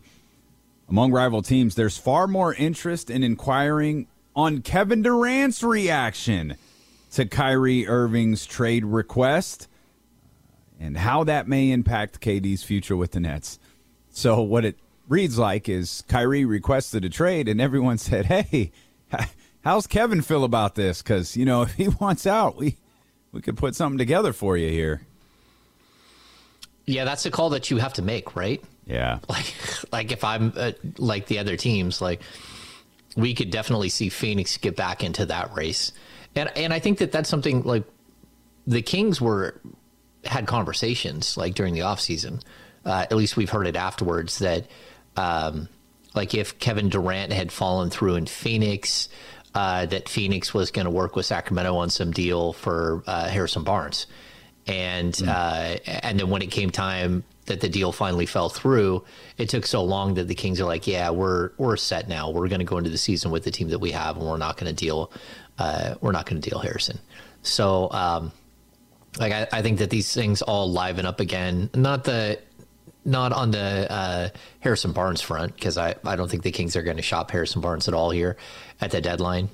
They're worried too much about culture and chemistry, and he's played really well, but also like what he means inside that locker room, what he means to this team. And I think they're just going to roll the dice and hope that they've done enough that maybe he'd want to stick around, or maybe they can find a player that makes more sense than him between now and then, you know. But it's going to get wild. This is what the trade deadline always does. It's quiet, and then all of a sudden, like chaos. Yeah, the only difference, at least as it pertains to Sacramento, is this time the team is good. So, like, that's a first where you've got a team in the third spot at 29 and 21, and you know we're worried about we're regularly worried about chemistry. We're rarely worried about messing up how good the chemistry is. And so that's a whole new wrinkle to these Harrison Barnes conversations. That's a whole new wrinkle to trade conversations in general, because we see guys celebrating those defensive player of the chain or defensive player of the game chain presentations in the locker room. We see every single member of the Sacramento Kings, including Neemias Queta and the guys in street clothes, celebrating and fully engaged in the game. That wasn't always the case in recent years. You'd see guys on the bench checked out. You see guys in street clothes checked out. Everyone on the Kings sideline, on the Kings bench, is fully engaged into what's going on. So that makes even trades that we on the outside perceive to be small, it might mean a little bit more to the locker room than it does to us. Yeah, and I'll even tell you this, like, I know how much like De'Aaron Fox thinks, how highly he thinks of Harrison Barnes. And I wouldn't put it past Fox to have conversations within the walls there about, you know, what he believes that Harrison means to the team, and what the team's reaction was when they traded Iman Shumpert a few years ago, and just sort of how that season spun out of control when you gave up a guy who everyone in the locker room relied on for something. And so, again, like, I don't know that Fox has had those conversations, but I wouldn't put it past him to, at least, if they ask him, like, what would your preference be here? Would you say go ahead and trade Harrison or not? The answer would be like, no, don't trade Harrison. Like, that's not what we want to do here. Mm-hmm. Yeah, it's new territory. Prior to Kyrie's latest trade deadline grenade, the OG Anunoby rumors picked up quite a bit last night. Then we started seeing things this morning like Westbrook to the Jazz has gotten back into the conversation, and that was one we heard about. That's another one we heard about months ago, and it's starting to make me feel like I don't feel like anything is actually happening. I think we're just rehashing old stuff. Because so far, everything we've really heard about the trade deadline has been stuff that we've already heard, whether it's Westbrook and the Jazz or, the John Collins stuff that just lingers over every trade deadline and every offseason for eternity. And I just think that's ultimately going to be his destiny, is he is the trade deadline guy. And now you got the OG Anunoby stuff popping back up. And given where Toronto is, I feel like that might be becoming a little bit more likely than I originally thought. Because I didn't understand. I was like, "What? You play through this? Like this team's too talented. They're trickling further and further back from even playing conversations." Yeah, I mean, I think it's shocking that that Pascal Siakam didn't make the All-Star team up there, just because of how good of a season he's had. But the fact is, they aren't winning, and I think we're starting to see, like, even the Nick Nurse interview from earlier in the week when they talked about OG being out for the rest of the road trip, and he's like, okay, well, that's weird. We're going to be out here for a while, so, how do we know he's going to be out through the road trip? I just thought it was, like, the way that he addressed it had a lot of fans going, oh, yeah, I don't think OG's coming back. There's a disconnect somewhere. Like Yeah. And I'm sorry to be repetitive because I know we talked about this when the two team when they played Sacramento. This team's too talented to be where they are right now. There's talent on the Toronto Raptors. There's a disconnect somewhere. I don't know if it's Nick Nurse. I don't know if it's the makeup of the talent, which is obviously very important to a team's success. But there's something somewhere within this organization that's not connecting, and it is not the talent. That group is talented. Yeah, but, when I watch that team, like, I understand. It's kind of like when you walk into the season as the Sacramento Kings the last 2 years and you got 4 or 5 centers on the roster. Like, if you're going to walk into a season with, like, sort of like 7 repetitive players that all play the same basic position, you're going to have problems. Like, they're long, they're athletic. They gave the Kings fits, but do they give everyone fits? Do other teams have, mechanisms in place to deal with the length and the athleticism of that team, especially since, if you can beat them to the hoop all the time, if you can run a lot of different actions against them, there's a way to get through. And I mean, clearly they're a team that has lost a lot more than they've won. So, I don't know. I don't know what the disconnect is. Again, I told you before, like, I covered that team during the finals, and I was always super impressed with Nick Nurse. But that was when he was young, as far as, like, early in his coaching career there. He had just taken over from Dwayne Casey, right, the year before. Yep. And so, like, they were a good team that just caught, like, a wild streak and raced through the playoffs. They had the big three-pointer from Kawhi. That was that over Philly. Yeah. They got them. Game 7. Got them to the finals. And, they're that team, like, they were rolling, but now something just feels off. And there clearly is a disconnect between what they need and what they have, right? Clearly, they need more shooting. They need more 3-point shooting. They need, like, specific things. And what they're doing is they're trying to make players into something that they're not. And that's really tough to find consistency when you're asking players that haven't, throughout their careers been 3-point shooters, and they now have to be 3-point shooters because you don't have any 3-point shooters. Yeah, and the answer for them probably isn't out there. It's certainly not out there in the next 6 days, which is unfortunate. Again, I think that team is really good. I think they're well coached. I don't know what the disconnect is. Maybe OG, like, I don't know. I don't know what you're getting back for him that's going to help you. But clearly, maybe they need to take a page out of Monty McNair's book. Monty McNair was very good at going out and getting shooters.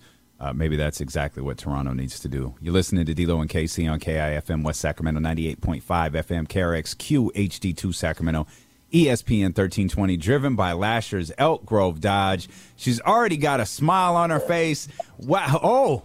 What is happening? Is this the Blair the Blair Crick project? Like what is going on?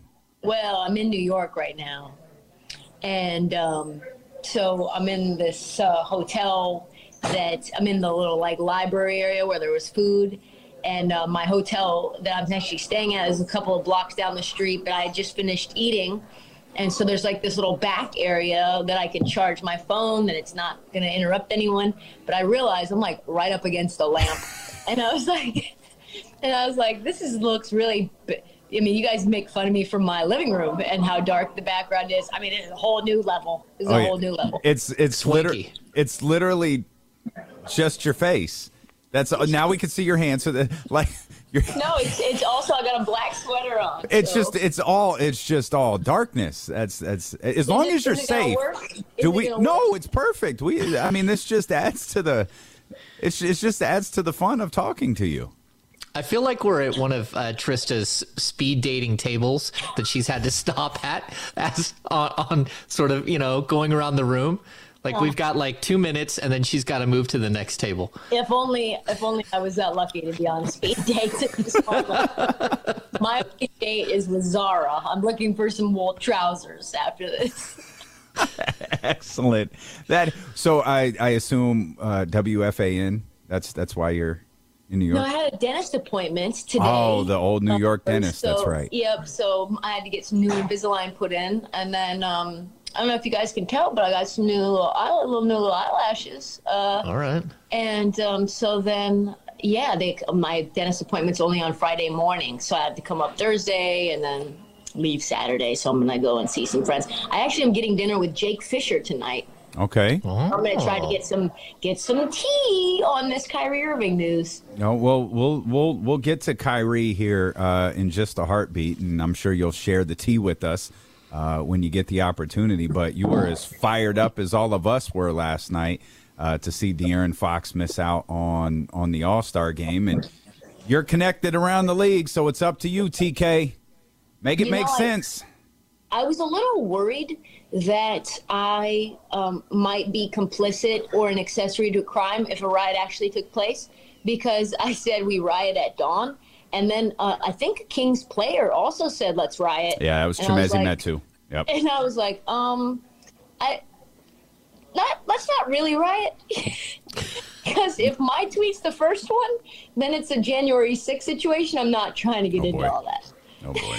Well, you had backers. Clearly, you're in New York, so you can write at the NBA offices. We understand what's happening here. I'm going to glue myself like that girl at the Minnesota Timberwolves playing game. I'm just going to stick it to the window. Trista's NBA reporter has glued herself to Adam Silver's door. In a De'Aaron Fox jersey. In a Fox jersey. There it is. I speculated that coaches were trying to make some grand point by selecting a bunch of defensive guys like Paul George and Jaren Jackson and Drew Holiday and doing it at the expense of a guy like De'Aaron Fox. Are you guys the type of people who think about the All-Star game as an accolade and an accomplishment, or are you guys of the mind that the All-Star game is primarily an event for fans and to entertain fans? Hammer, I think it's both. I think it's the first, because I think players, their contracts are based off of All-Star, like whether they make the Hall of Fame. You have to accumulate some of these accolades. And to me, like the players, they do think a lot of it. Like I've talked to Sabonis about the potential for Fox to be there and what it would mean. And he was just like, he wanted him to be there to get the experience of it, like how amazing it is. And Fox had been there for like rookie sophomore game stuff, but to be part of the big game is just different, and it has a different feel and vibe, and you're thought of differently as a player when you have that All-Star. It's not like Major League Baseball All-Star where every team gets an All-Star, and then, or the NFL where didn't the Ravens quarterback who threw 4 touchdowns make the Pro Bowl? Snoop Huntley, yep. Snoop Huntley. Yeah, he made the Pro Bowl, and so did Derek Carr, who had that great line yesterday. But yeah, I kind of look at it that way. Like in the NBA, it's a huge accomplishment that if you don't stack those accomplishments, you don't have an opportunity to be a Hall of Famer. Yeah, I think I'm of that mindset too. But when I think about it like a fan event as well, I say to myself, and I tweeted this, like, does anyone really want to watch whatever Jaren Jackson's jump shot is out there? Like, do we want to see his defense? Do we want, when you talk about like getting defensive guys, why do we want defensive guys in the All-Star game? Like, we really don't. I want to see De'Aaron Fox use his impressive dribbling skills to successfully fake out his opponent. Like, that's what I want to see. You know what I mean? I want to see him in the mid-range. I want to see his floater. I want to see his speed and athleticism.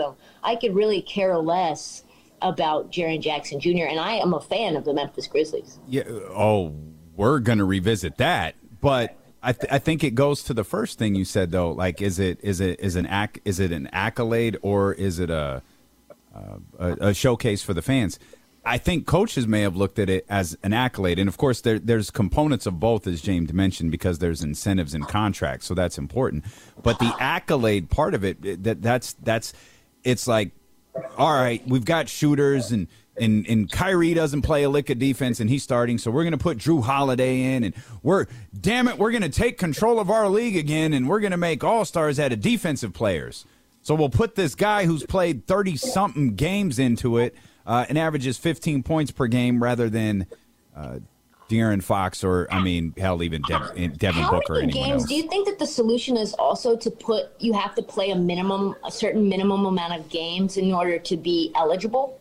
Well, that's the case with postseason awards, or not, maybe not postseason awards, like league leaders like and MVPs, blocks and like points. Like, you have to play a certain amount of games. And I think James has said earlier, Jaren Jackson leads the league in blocks, but he's not actually eligible to lead the league in blocks? No. Yeah, he's not. He hasn't played enough games. I was even telling Damian too, Trista, that I was talking about this with my son, and my son said, "Hey, well, do you know about the whole block thing with Jaren Jackson?"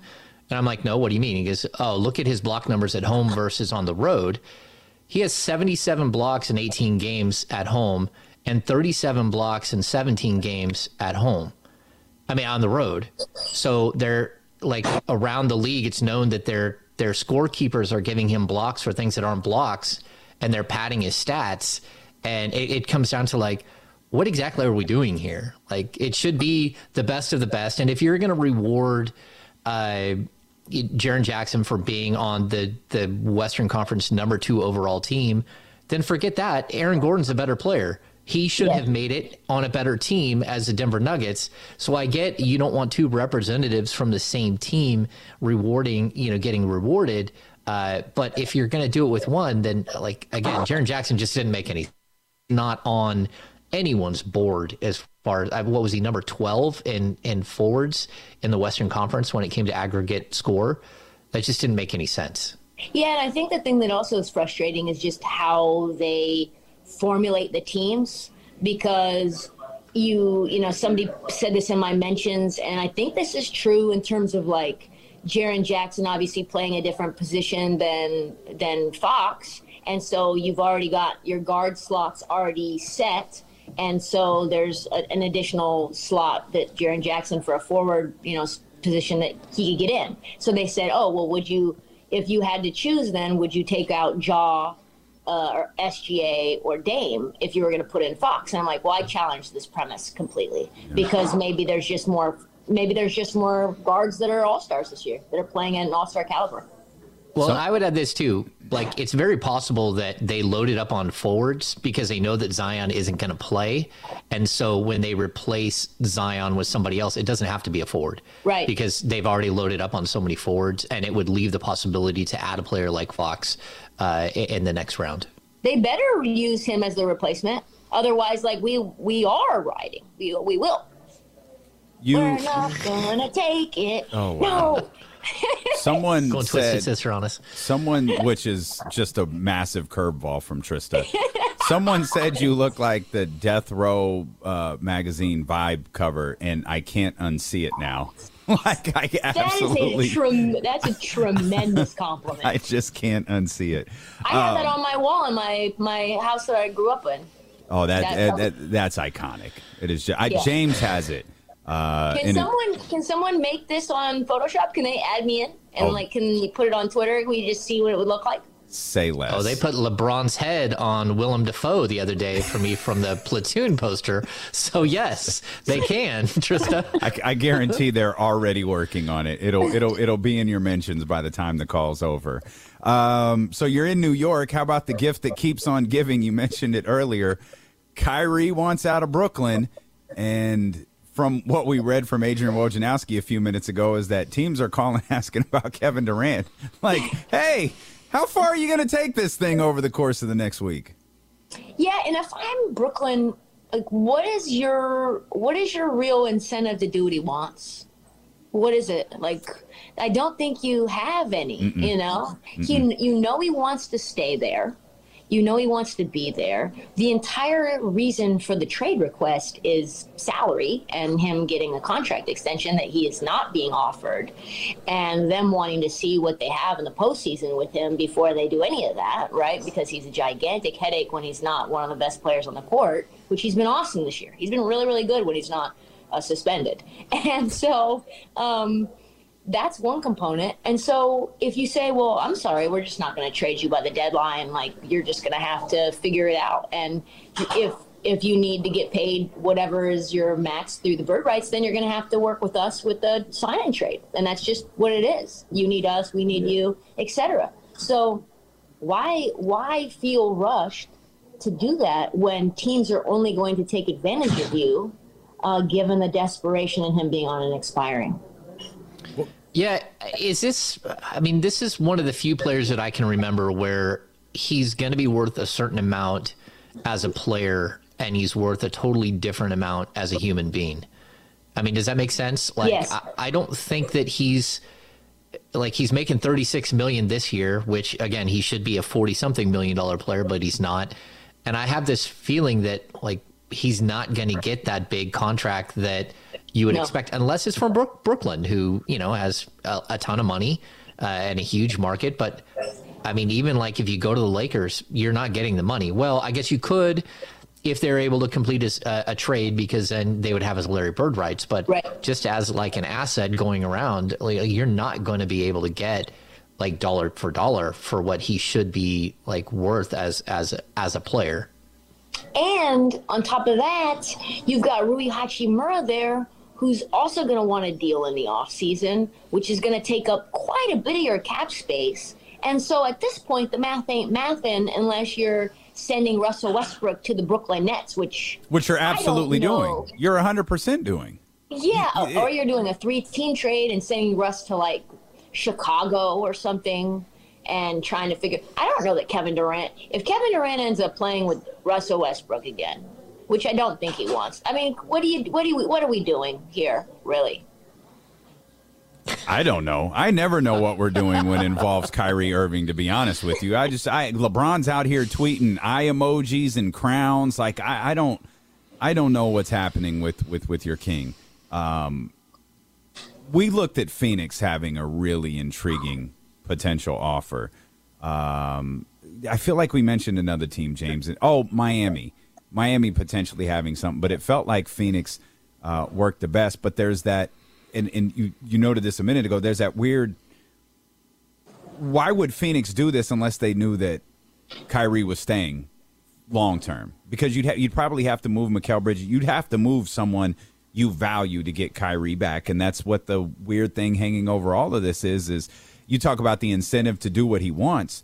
No team is going to make a deal. No team like Phoenix, I should say. I feel like the Lakers will do whatever just because they're the Lakers. I don't think Phoenix or Miami makes any sort of deal unless they have assurances that they can have him on their team for at least another couple of years.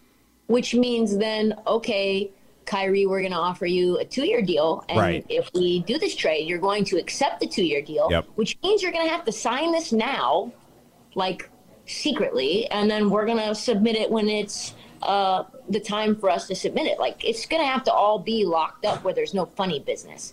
Because if I was worried about funny business with any player in the NBA, them changing their minds, them going back on their words, them deciding they need to step away for whatever reason, that would be Kyrie Irving, right? So if you're a team and you're in the risk management business, and listen, Phoenix has had their own fair share of controversies as well, right? You don't want to be having another issue or a potential blowback controversy that you really did not need to have. Like, it would be an unmitigated disaster.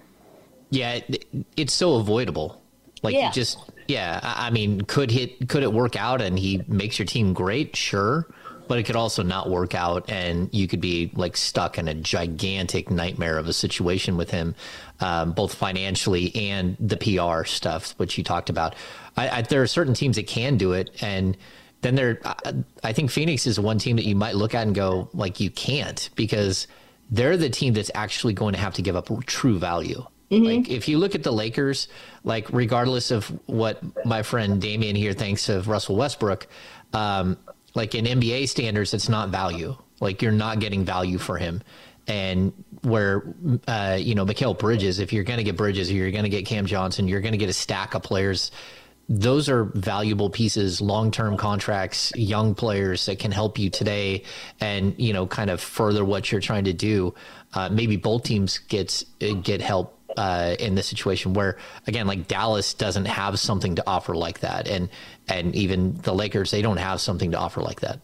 If you're Dallas and you're Brooklyn, do you accept, like, Dorian Finney-Smith and Tim Hardaway and, like, Jaden Hardy or something for Kyrie? And, like, do you do that deal? Does that deal work?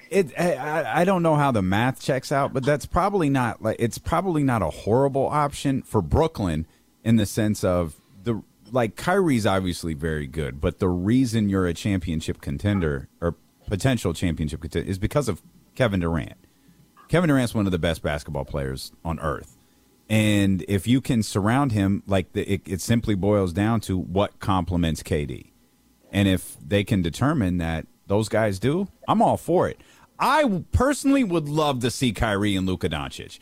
Let me see that. I want to watch that implode. I will watch every Dallas Mavericks game on League Pass to make sure I am tuned in live when that inevitably goes bad. Someone tried to get the Kings in the mix. Said, would the Kings be interested in Kyrie Irving? And I was like, I don't believe that happened. What? No. What? Are you serious? Is there a team that makes less sense than them? I believe our friends at the Kings Herald wrote an article, and the article said, well, no. And that was the end of the article. What are we doing? Like, what are we doing, guys? What is this? We will step in as a fan base and just say, hard pass, fam. We're good.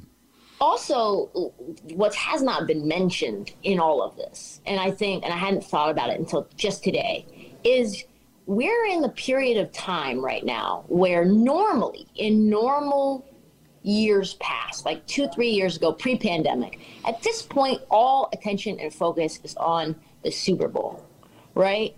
And then what you've had is a change, obviously, with the 18-week season, but also the trade deadline moving backwards. Usually the trade deadline happens around All-Star game. I remember when Boogie Cousins was traded in New Orleans right after the All-Star game.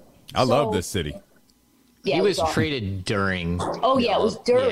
Yeah, it was during. I had it confirmed during the actual All-Star game, like he's gone. Insane. That's insane. So now the war between the NFL and the NBA is just fully on, right? NBA encroaching on the All-Star game, and NFL encroaching on the NBA All-Star game, NFL encroaching on the NBA playoffs with the draft, and then the NBA clapping back and saying, that's fine. We'll just have Kyrie Irving request a trade in Pro Bowl week. How about that? We're going to ruin your Pro Bowl, your crappy Pro Bowl. And all next week, the week where all of the excitement is supposed to be on Jalen Hurts and this big Patrick Mahomes matchup, and everybody's just talking about NFL, and it's like, no, it's trade deadline week. It's trade deadline week. Is Kevin Durant going to be traded? Because that's what I care about.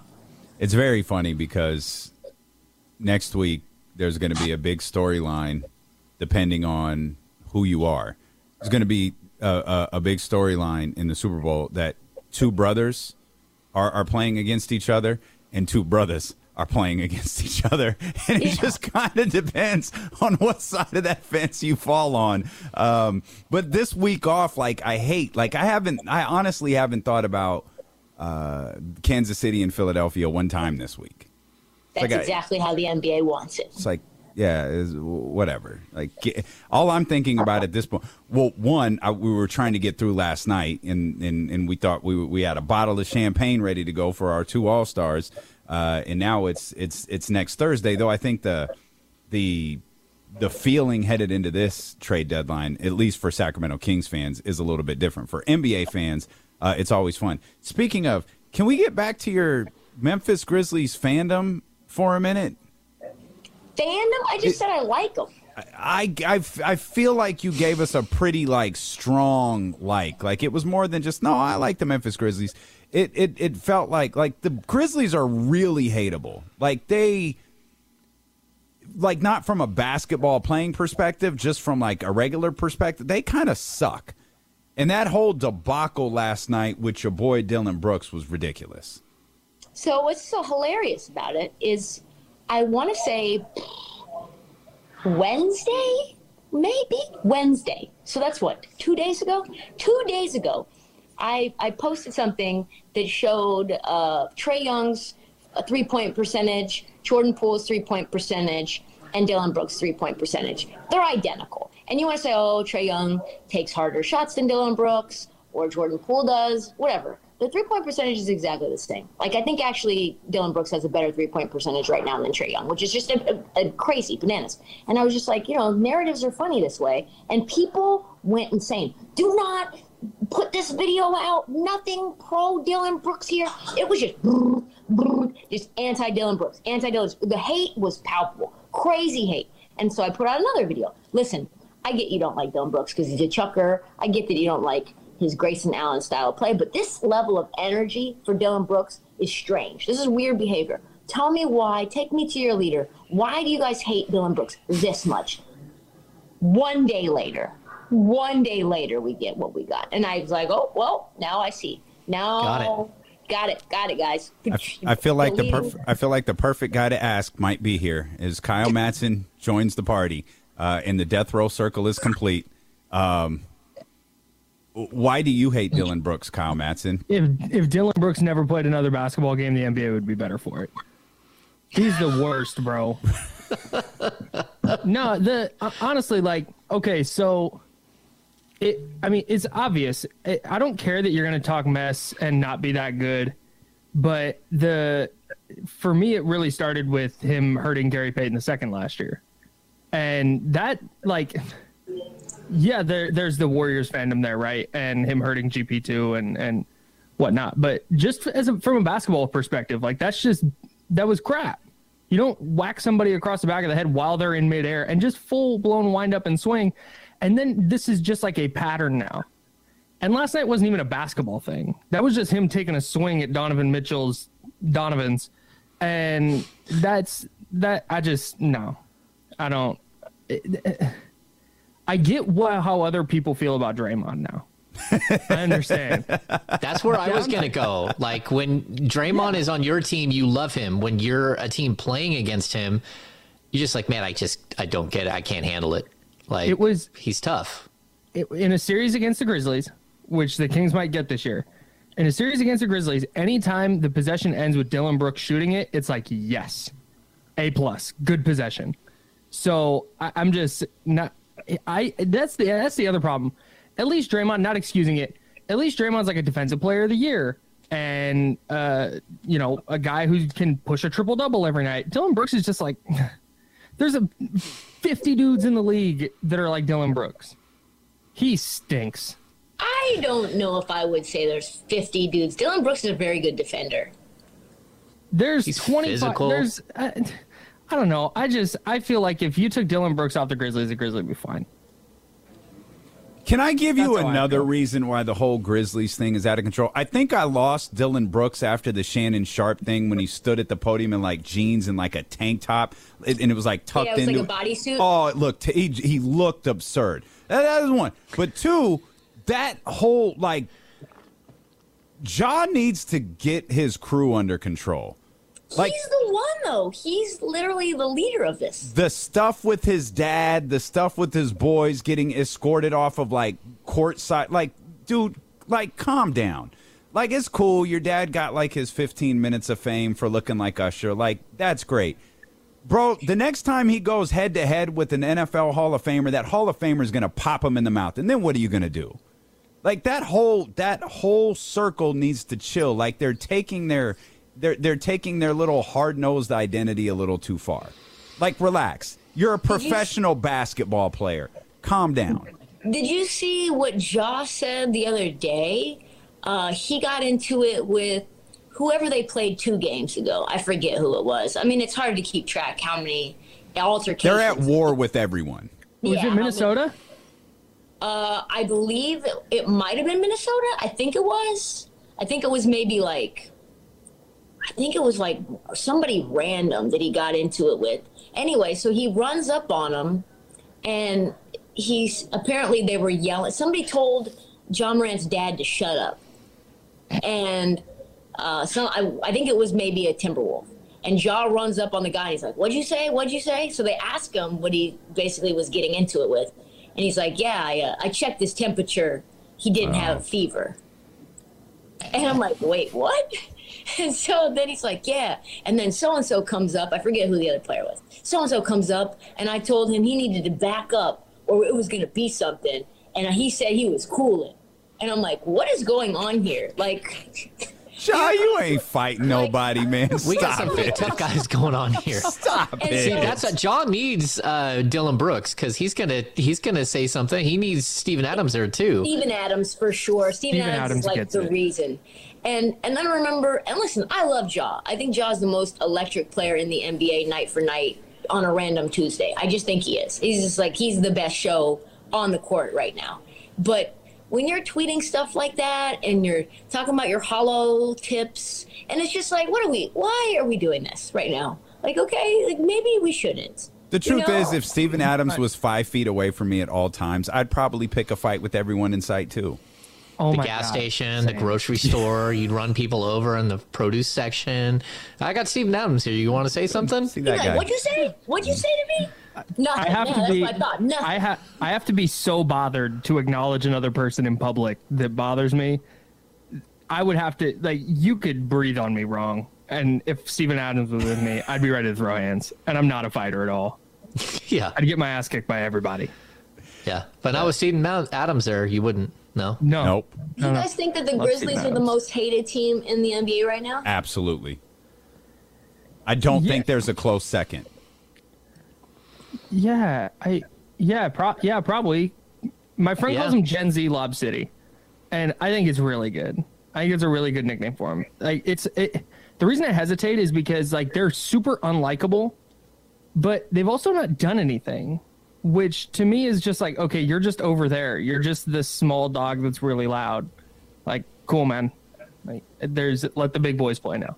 That's So kind they're of how like I the feel. Chris Paul. They're the Chris Paul, Blake Griffin Clippers. But Chris Yes. Paul's really good, though.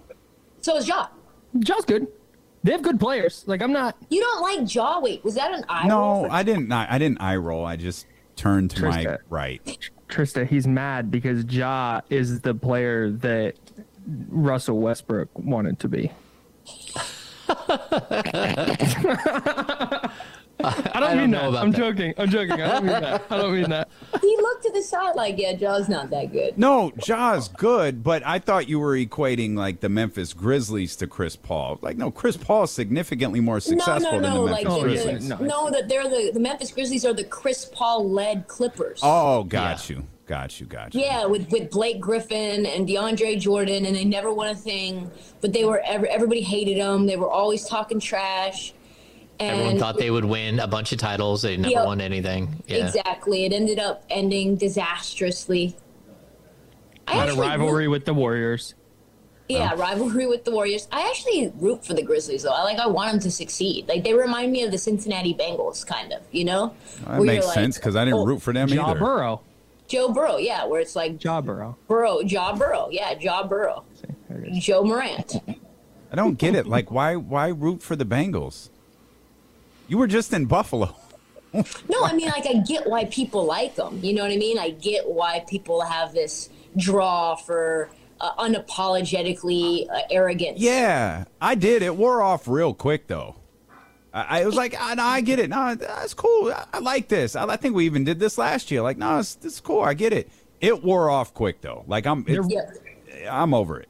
There reaches a point when you're going to talk trash at the level that they talk trash. Where like, okay, they're down here. They're the Grizzlies. They're plucky. Oh, and they talk some smack. I like this. This is good. But at some point, you got to win something. And they're 2 playoff trips now, and they're still they're talking as though they're still this plucky underdog. And it's like, no, man, you're going to be the 1 or 2 seed, and you're going to be a favorite to come out of the West. You got to do something at some point. That's what bothers me about them. Well, and I love the D'Lo and Casey / 93. I forget I'm not good with like call letters of a radio station, but the Memphis station I'm on all the time. I go on 93.9 Tuesday, 93.9, I believe. And they just get so mad how much I ride for the Kings. They just get so mad how much I root for like the broadcast team and I'm lighting the beam. And they're just like, this is very clearly a bridge too far. This is a rift. And I'm like, I like everybody. I don't know. What do you guys want me to say? Our Dubs. Well, I'll tell you what you can tell them 92.9. for us. 92.9. You could tell them to kiss our ass. I'll do that. Not next Steven Tuesday. Adams. Steven Adams is our friend, but you can tell everybody else collectively. But do you guys like Bane? Do you guys like Desmond Bane? Yes, I actually Desmond do. Bane can hoop. I can't wait for Desmond Bane to debut at WrestleMania next year. Like, I absolutely cannot wait for, like, we always talk about who's going to end Roman Reigns' run as the champion. I think it might be Desmond Bane. He's going to come out and spear Roman Reigns and be the WWE champion. That dude is yoked. Yeah, I mean, like, there aren't players like that. You're like, what in the world? Like, Aaron Aflalo used to be like that in Sacramento. He showed up and is like, okay, man, like, can you shoot anymore? I don't know what's going on here. Eric Bledsoe, another guy. Yeah, Desmond Bane goes to the rim and, like, I swear he flexes as he's dunking on everyone. It's just like, what is happening? I would too. He's a big dude. I'd be up there with the bicep dunk if my arms look like Desmond Bane's. Kissing the bicep. Like, that dude is ridiculous. Yeah, he is. Desmond Bane is easily my favorite Grizzly. He's an unbelievable player. He's so good. I love Steven Adams. I do too. I love them both.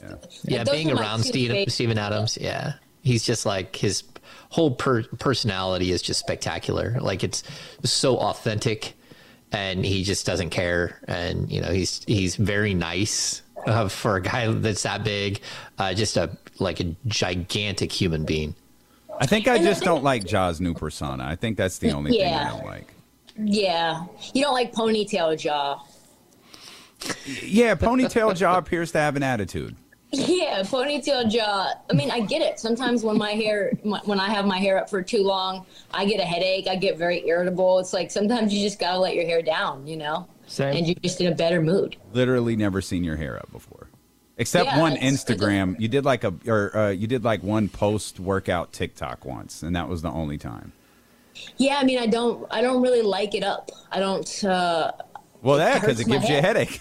Hurts my head. Yeah, I don't really. And the only time I'll do it is either post workout, like in a workout, or if my hair is so dirty, it cannot be possibly down. And that has happened before too. Just the grease level is just so it's just bad. Tight. Pause. Hey, I'm sure this has been addressed, but forgive me. Are you like in the corner of a restaurant? I'm in a She's hotel. about to get glam shots. I'm in a hotel. It's like a cafe in this hotel called 11 Howard. Awesome. There's a place called the Library. They serve food, but then there's this little back area that's not intrusive to anyone because it's like a library. So people are doing work. So I don't think they really want this energy for them. So I've gone to the back, which is a little bit more dimly lit, as you can see. And so I'm right underneath a lamp. Vibes are strong. No, the vibes Very are strong. For There's sure. lots of Photoshops on Twitter waiting for you. You are more than welcome to stay, but if you've got other things to do, you can go too. It's really whatever you like. This is the Trista Crick time. I'm just having a good time with you guys. Is there anything else you guys feel like is worth addressing? Oh, wait, really quick, Kyle, because I haven't talked to you about this. I'm really sad for Brock Purdy. I'm sorry that it went down like that. That stinks. It really, that stinks. Had the same vibe to me, just as a fan of Game 6 of the 2019 Finals. Yep. Where the Raptors won it. It's just kind of like, well, what are you going to do, you know? And when guys get hurt, it's hard to win. Yep. So, You're like, Clay's down, KD's down. yeah. And the Raptors were really good, too. Like, it's not taking away from them. They could have won the series anyways, but that's just how I felt about Sunday. So it sucks, but fingers crossed he's back by camp. Yeah, otherwise you guys are screwed. We're hitting that use check over next year. I did not play that, but I was watching for that, and I was like, Kyle cannot give me out any more bets. He's got no credibility left in the bank. His goodwill is at negative. His goodwill for bets is literally negative. For what it's worth, that was tongue in cheek. The use check over. Well, you did. I didn't know that. I could have played that, and you didn't say, "Hey, JK, crying." There was no hint of jokes. The all caps. Where is Kenny in the middle of trade deadline week? Where's Kenny at? He's actually out by you. He's in Baltimore. Oh, okay. He's in Baltimore for a couple of Orioles days. Fan Fest. Yeah, I see. Yeah, Orioles Media Day. I get it. Big Orioles. He's got to get the limited edition Orioles hat. He had to do it in person. Get a old Trey Mancini jersey on sale. He'll fly back tomorrow. Yeah, he'll be back Nice. with us next week. Well, I miss you guys. I love you guys. I can't wait. Yeah. One thing, Ham, what's your one prediction in terms of who surprisingly gets moved and it cannot be Kyrie or KD? I think OG gets moved. Do you have a thought about where he goes? No, I think it's going to be a bidding war, though. I mean, I think, we're seeing that, like, possible Pelicans, possible Grizzlies. I think you'll see Portland try to jump into that fray if they can come up with the assets. Yeah, he would be the one guy. Just like the vibe there is weird in Toronto, and it feels like things are coming to an end. And his value is really high right now with 2 years left on his contract. And, yeah, that would be the guy that I would think gets moved. You think that it's Shaedon Sharpe and Jeremy Grant? Is that what that would have to be, and, like, a pick? I think, no, they really like Jeremy Grant, and I think they believe he's going to stick around. So I would think you might be right about Shaedon Sharpe, but maybe can you do that with Simons? I don't know. I think that they would have to get creative. But that's just like Portland's not high. Nurk is out for until after the All-Star break. So a lot of people just think that it's time for them to call it in. Just like, hey, what are you guys doing? That's what I think. It's called packing it up. It's you made it up. You're ready to do that now? You made a valiant effort, guys. Like, I'm fine with Dame just going off for 50 on any given night. I do not care about winning games right now. I don't. I just don't. I'm fine with just getting. Why not Scoot Henderson? Get rid of Anthony Simons. You could probably get a little. Oh, gone. Wow. What'd you? She's back. Oh, she's back. There she is. Stop talking about her. What'd you say? That was mildly terrifying, the way it just went black and how your face was really close to the screen when it came back. That was the start of a horror movie for sure. That was. It's like dead me. It's like dead me. I see dead people. Saw 8 here with Trista at this place in New York. Goodness gracious.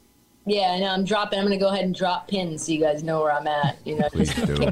Yeah, Just please. StreamYard is like, this is too much Blazers. Yeah. Far too much. Yeah, Blazers. I'm interested to see if Phoenix goes to get OG, maybe move DeAndre or something. Well, here's a Can question. they trade him now? Yeah, Here's a question you can both respond. December. Kyle, what are the Warriors?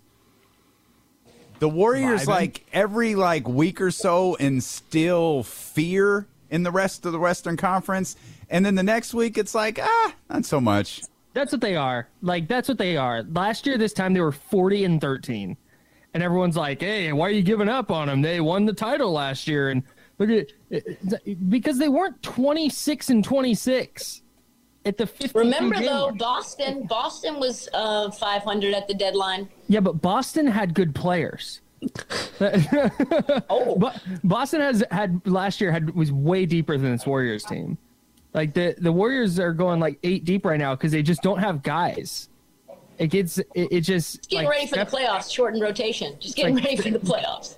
Yeah, I know. I love doing that in early February because they like the fact they chased the win last night in Denver and didn't rest everybody, except for Clay, and then Draymond got hurt, but Steph played and Wiggins played on the back end of the back-to-back after blowing a 14-point fourth quarter lead in Minnesota.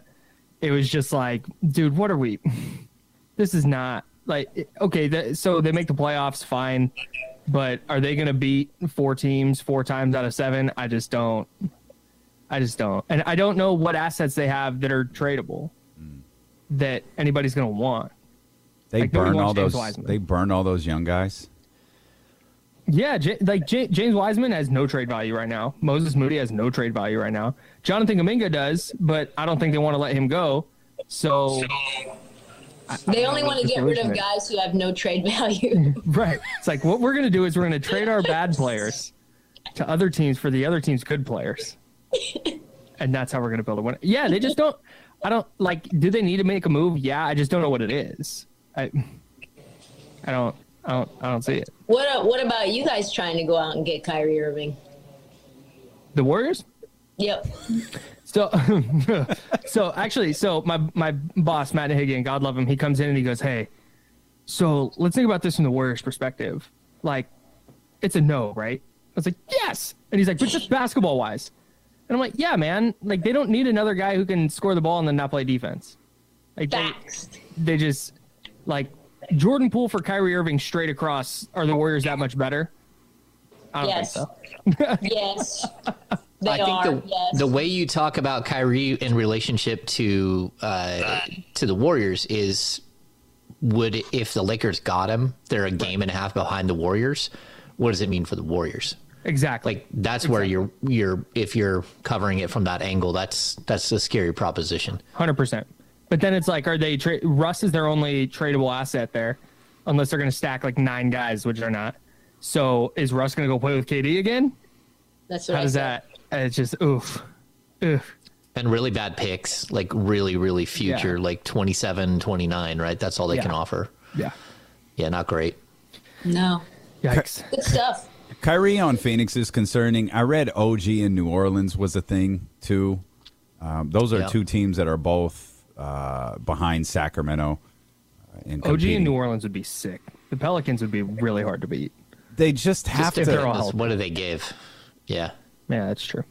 They just have to, like, I mean, they've played without one or the other before. Like, I don't feel that this skid is, like, massive for them. Yeah. Yeah. They've struggled really without one guy. They've never struggled like this. And Ingram's been back for a handful of games now. Yeah, no, they need to figure something out. Zion's nowhere to be found, so I don't know what that is about. James said he was reading something today. He just started to run. Oh, see, this is like very vintage Zion. Yeah, they said they're not putting any time for a return on him at all. So, I mean, I don't think he'll be back by the All-Star break. Or maybe he'll be back after the All-Star break, but like it seems like very Zion-ish to come back the day before the All-Star break and then play in the All-Star game and then miss a bunch of time after. And probably hurt himself, in there. That's the unfortunate part. Trista's going to go glue herself to the NBA offices in New York to get De'Aaron into the All-Star game. This is always the funnest hour of the week. Kyle Madsen. I'm really not sure what Kyle's going to do, if he's going to stay or go, or really what he wants to do. But either way, we've gone for like an hour straight, so we're going to take a commercial break. We'll be back. It's D'Lo and KC with James Hammond here on Sacramento Sports Leader ESPN 1320.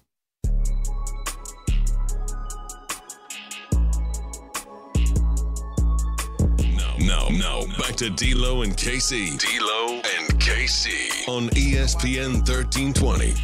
The fun continues as we'll just become your official pregame show for the Kings and Pacers coming up here in just about 13 minutes. Kyle Matson, kind enough, who worked double duty at 95.7 The Game this morning in San Francisco, kind enough to stick around and hang out a little bit longer as we work through the woes of the NBA Western Conference and the trade deadline coming up and all that's going on with Sacramento. You obviously had a chance. I didn't get a chance to listen to what you sent me, but it sounds like a potential all-star snub was repping pretty hard for De'Aaron Fox. Yeah, Anthony Edwards was on one of the Ringer NBA shows and was like, I don't even care that I didn't make it. I wasn't very good at the beginning of the year. It's crazy that De'Aaron Fox didn't get in.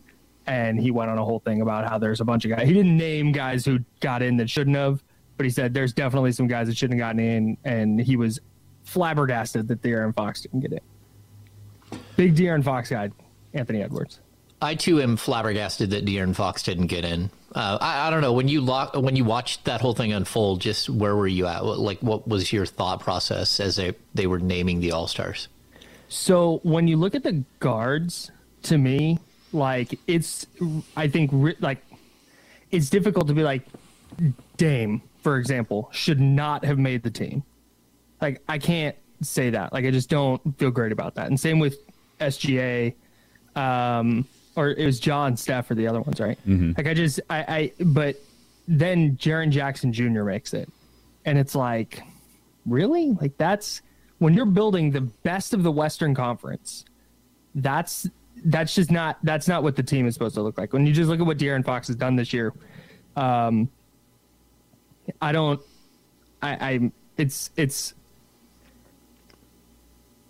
get it. Yeah. And I think that if he has this exact same season for the Lakers or the Celtics or a team that is a bigger brand, I think he's in. And I think that just kind of is how the All-Star voting process goes. And that sucks. Yeah, it is. It's frustrating. But as we talked about at the beginning of the show, and it is worth repeating here so many hours later, if you had told Sacramento Kings fans we'd have an all-star at the beginning of the season, we'd be elated. And we would all have assumed that it was De'Aaron Fox. The fact that we thought we had two and had one yanked away from us certainly sucks, but it is worth celebrating Domantas Sabonis in the season that he's had and how incredible he's been for this franchise. And kudos to two general managers as well who, they were able to get respective players on their organizations into different spots. Both organizations, obviously Indiana's in a different place, but Indiana's, you can point directly to Tyrese Halliburton being out of the lineup to Indiana's downturn. But they were in a better position, a much better position when he was healthy and he was playing well. Sacramento was in a better position, and both guys were named to the All-Star team. And those two teams play tonight in Indiana. So that's just that's an applause for Monty McNair. That's an applause for Domas and Tyrese and Indiana and the whole process, because hopefully everyone will shut up about it now and can acknowledge, hey, this worked out for everybody. Let's keep it moving. How often does that happen in a trade where it's just like, yeah, great for both sides. Good work, everybody. Honest to God, James, you got a better memory than me. I can't think of a time that it's worked out like this. I didn't have one off the top of my head last night when I was thinking about it. No, I can't remember trades that work out like this at all. Especially in Sacramento. I mean, trades like this never work out. Certainly the Chris Webber trade for Mitch Richmond worked out for Sacramento, but not for Washington at all. Right. Balanced trades, they just don't really happen. Mm-hmm. Most of the time in the NBA, you have your haves and your have-nots. Teams that are going one direction, another team going another direction. And, the trades, they're usually salary dumps. And it works for one side and not the other. And it's really weird to see not just work, but work to perfection for one franchise and work, give another team a breath of fresh air for the future.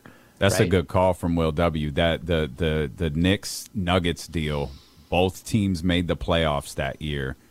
Oh yeah. And it worked for both teams that year. Can't really remember what happened afterwards. But I remember the year that deal was done, both teams made the playoffs.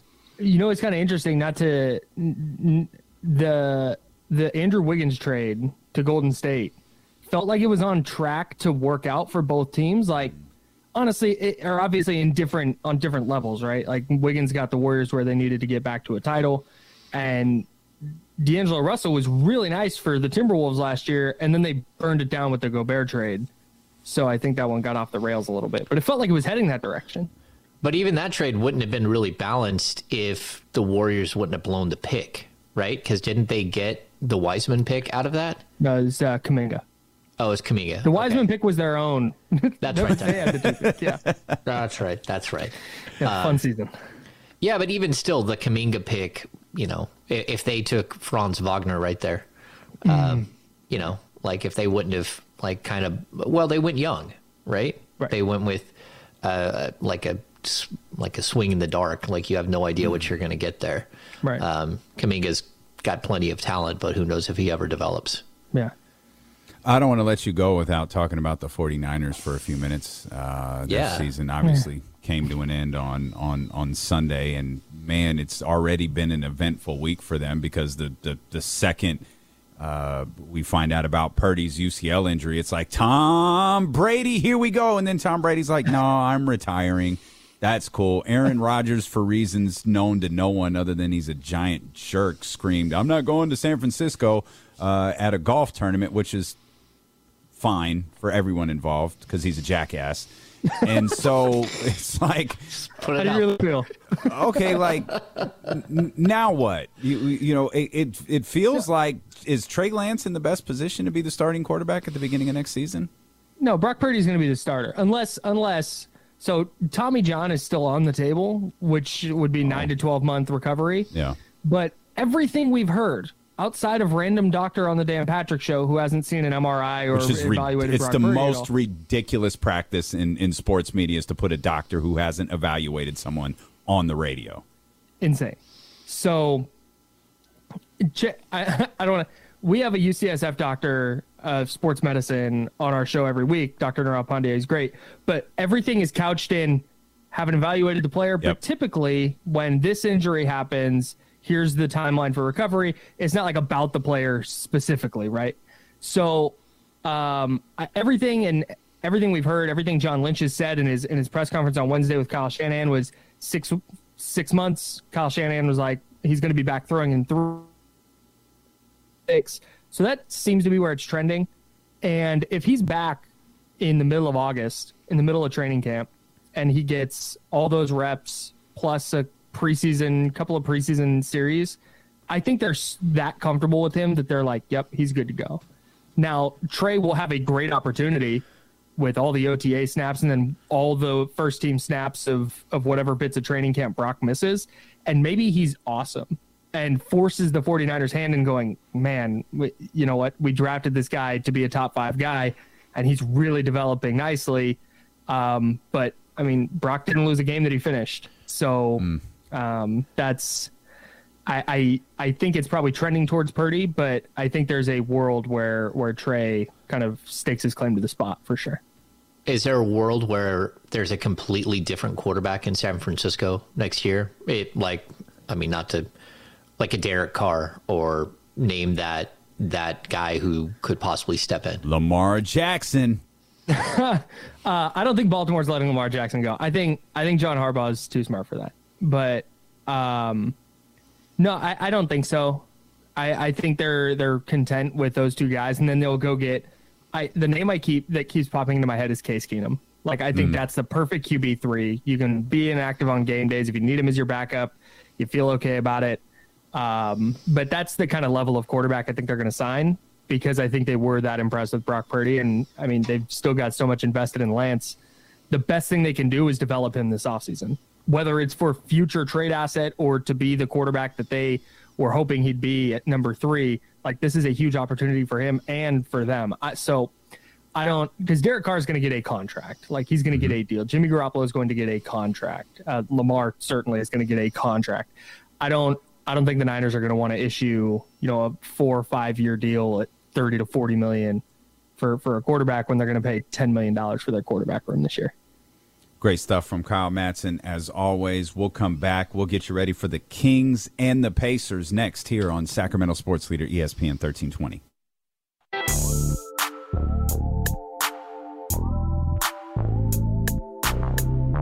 D'Lo and KC. D'Lo and KC continues on ESPN 1320. Big thanks to Kyle Madsen for hanging out with us for a while. Always fun when Trista Crick is here. And big thanks to James Ham for hanging out with us the last couple of days. Kenny Caraway will be back with us on Monday. And James will, in fact, be back with us on Monday as well as he is every single Monday, Wednesday, and Friday. And we've got basketball coming up. Not tonight. We got basketball coming up in about an hour in Indiana. The crew is arriving. Pictures are being taken. Players are on the court. We've got one thing I am happy about, and I'm curious how they would, given the things that we've seen. Chris Biederman posted a great tweet where Indiana had some pictures welcoming back Domas and Trey Lyles and Barbosa's time in Indiana, Mike Brown, and like that's all great. They got to do the big reveal and introduction for Tyrese Halliburton yesterday. It would have been really interesting to see what would, like, if they would have announced Tyrese and Domas on the floor last night. Because that would have been a really unique situation where Domas is in front of a very, very familiar crowd and could have gotten announced as an all-star at the same time Tyrese did. Because from what I understand, they put Shaq reading the name onto the big screen. Yeah, that would have been fun because, like, look, I can't imagine that Domas isn't beloved there. Like, even, I know, like, Larry Bird, this was part of the happy hour last night, but I know this before the happy hour as well, that Larry Bird has gone on record saying, like, look, well, maybe not gone on record. He's made it clear behind the scenes that he would never have traded Sabonis.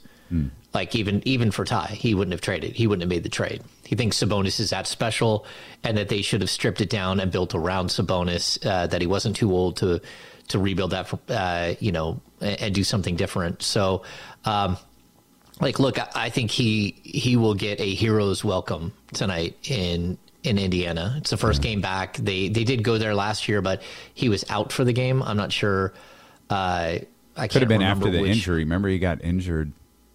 It was either when he got injured or it was when he got suspended for a game. You remember he got suspended for a game strangely, and then there was also I think his wife had a baby. Official. Is that what happened? He bumped an official. Is that what got him suspended? I can't remember. It's been a long time. but yeah, I think it was last year. I believe he was on the suspended list just for one game, and it was like, oh, are you kidding me? Like, it became a very odd situation. Anyway, I think that he should be welcomed back with open arms, just like, Ty, for the most part, was in Sacramento, where Buddy Hield wasn't. Tyrese definitely was, and I think a big reason for that. One, I do believe the fans and the people here genuinely love Tyrese Halliburton, but they also had a villain, and I think that was a sneaky important component to that too. Was even if you were a little frustrated with Tyrese and some of the podcast and all of that stuff, you didn't need to take your frustration out on him. You could take it out on Buddy, and the crowd did in ways that I really didn't see that coming. I thought Buddy would probably get some boos. I didn't think he would get booed that loud, and I didn't think he would get booed every time he touched the ball.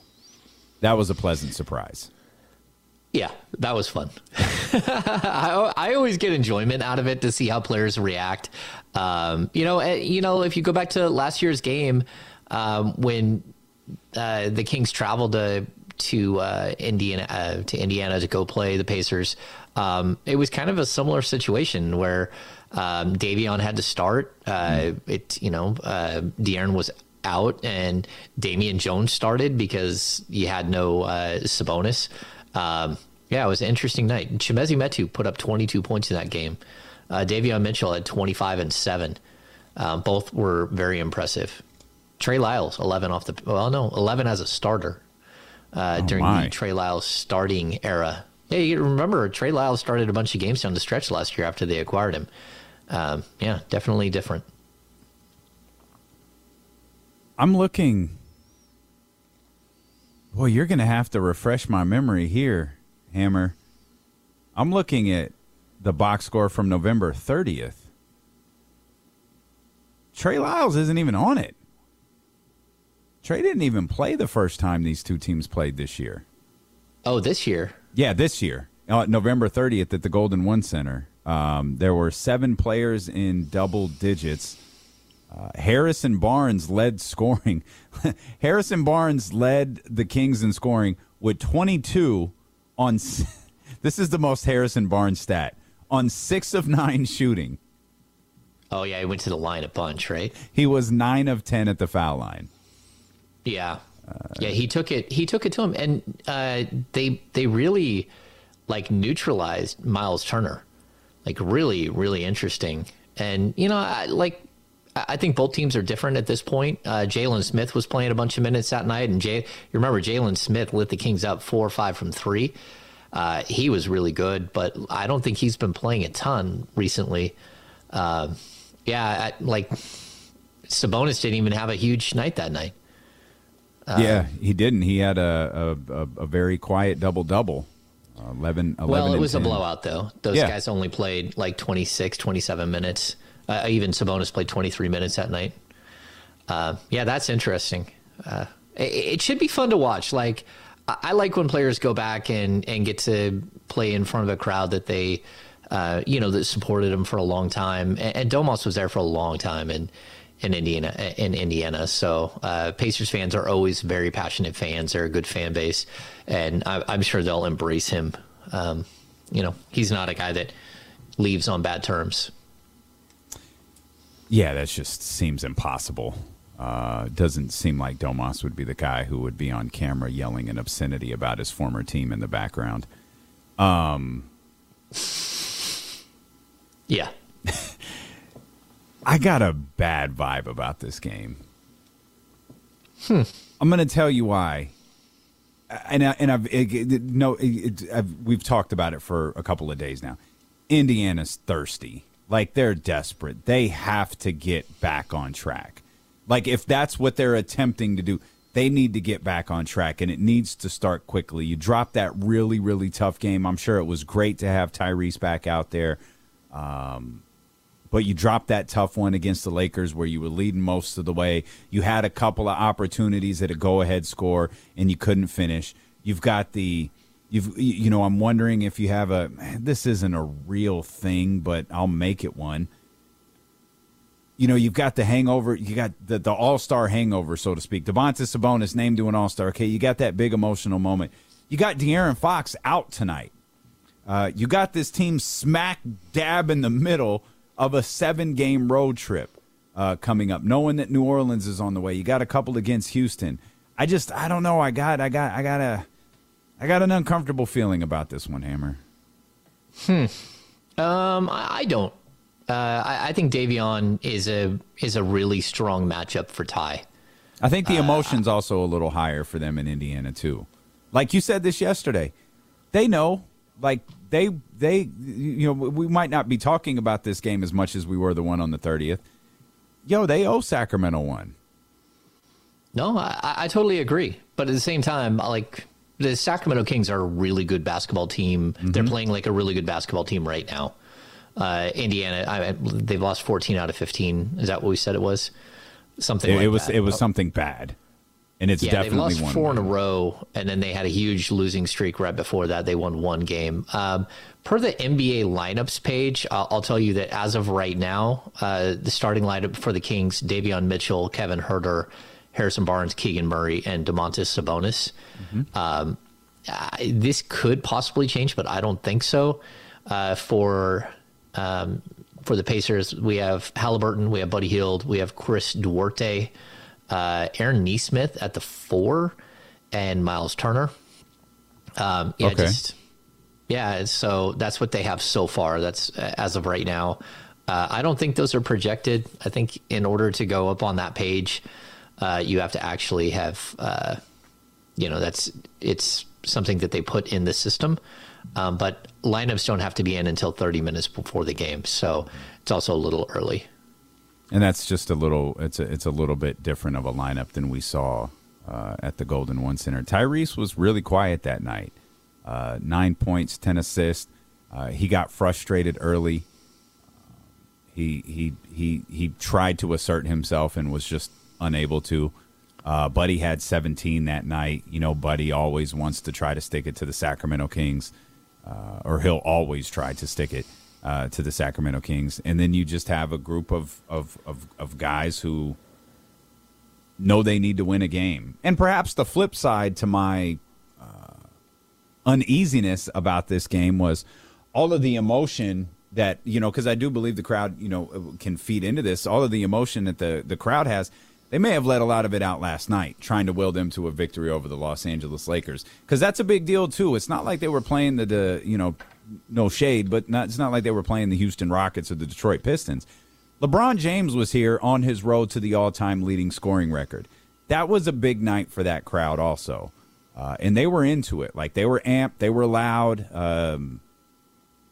They knew they were seeing history in LeBron James, and they knew that at least for a large chunk of that game, their team was in a solid position to, you know, put this losing streak behind them. They got their star back. They got their all-star back, and they had a chance to get set out on the right path. So, you know, maybe the flip side to my uneasiness is that the crowd let out a lot of emotion, and maybe even the players to a certain degree. As we talked about Tyrese before, Tyrese certainly amped to play the Sacramento Kings.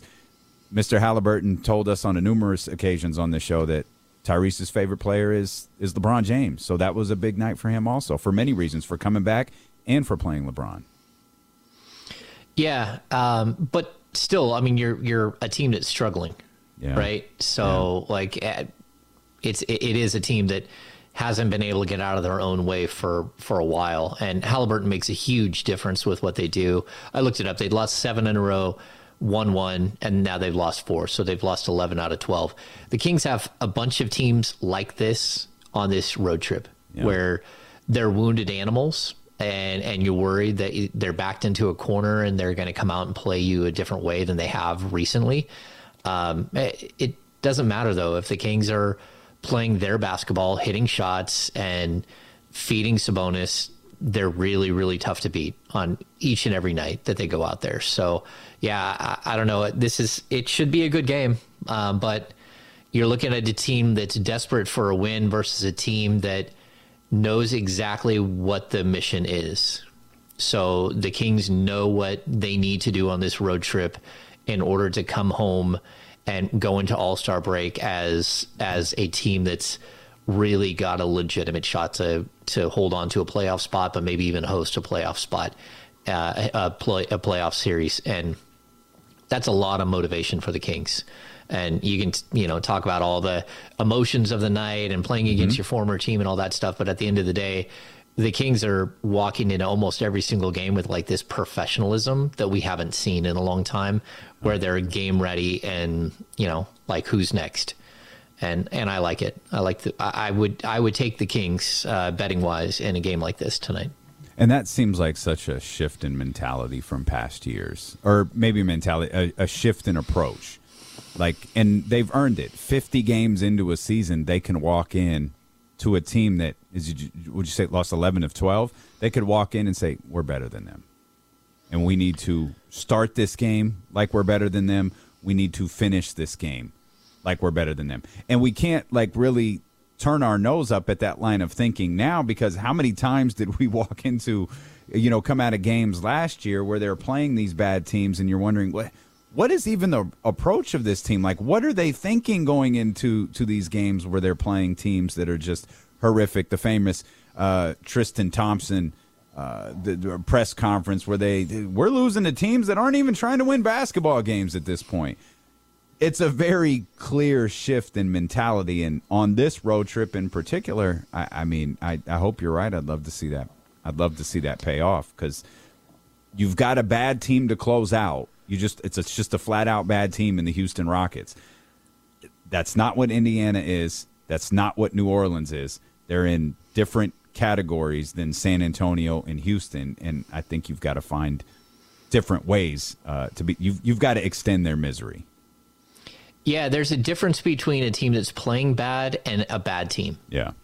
And, again, the next two games are against teams that are playing bad, for sure. I mean, and you're also, you're getting the Pacers on the second night of a back-to-back. You're getting New Orleans on the 3 nights and 4 games on the fourth night. So, you have the advantage in these series that are easily equal to home court advantage. As far as, the betting odds and stuff, you usually betting odds, you get +3 for being at home. So if they think that the other team is 3 points better than you, then the betting line would be 0, right? But in a game like tonight or a game like Sundays, all of these things factor in, the fact that these are teams that not only are losing, but they lost last night. And the other, again, the Pelicans are on just a slide. Yeah. And it's not like they're getting someone back. At least Indiana is getting Ty back, and he's been their motor. Well, they're not getting Zion back before Sunday. So, you got to take advantage of these teams when they're down. This means absolutely nothing, but it just dawned on me that each of the Kings' next 2 opponents, including tonight, play the Lakers the night before. The Lakers and Pacers played last night. The Pelicans and Lakers play tomorrow. And then, of course, that's Sunday's game for Sacramento. I got a Will Z special. I don't know if Will Z is out there listening, but I know he'll love this stat. Fast break points when these two teams played at the Golden One Center. Sacramento Kings 31-8. That is a phenomenal number for Sacramento in that department, and that is Will Z's favorite stat, those fast break points, and they were getting at it against this Pacers team. They even out-rebounded them 58-47 in that one on November 30th as well.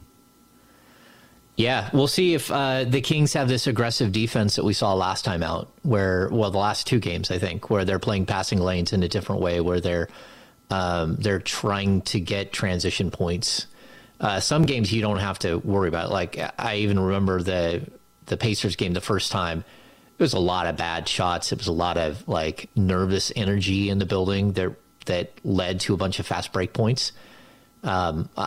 Tonight, the Kings need to be a better defensive team than they have been, and they need to show that this latest trend where they're forcing turnovers is real and something that they can start to build on, and that would be a good thing. Talking about mentalities, is that this style of defense that we've seen over the course of the last couple of games, is that simply a shift in mentality? Is it simply a shift of, guys, we can do this, we've done it, we actually do it pretty regularly, just the spurts are way too short, we have to do it more consistently throughout the 48 minutes?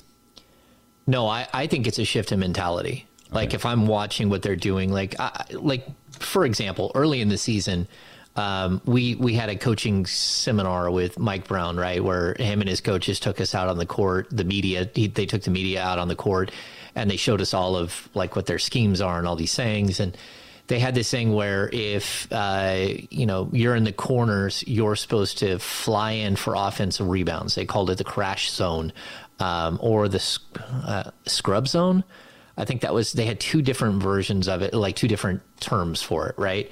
But that was the idea. Well, the Kings ended up being really, really bad in transition in the first 4 games of the season, and they completely stopped doing that. Now those guys on the perimeter don't go in and crash for offensive rebounds. They get back on defense. And it was because they were giving up too many transition buckets. So now they're one of the worst offensive rebounding teams in the league, but you're willing to give up the offensive rebounds because all those are second chance points, right? You're willing to give that up because you're getting back and playing better defense. Now, they haven't played better defense. I don't know what better is because this team doesn't play good defense.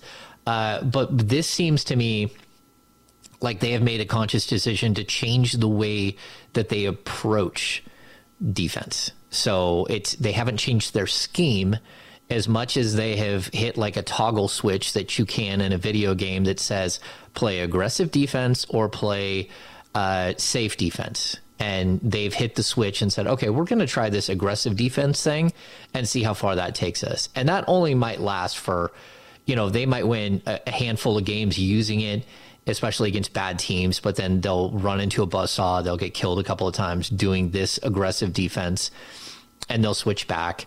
But you never know. Maybe they do catch lightning in a bottle and it becomes something that is part of their identity for the rest of this season.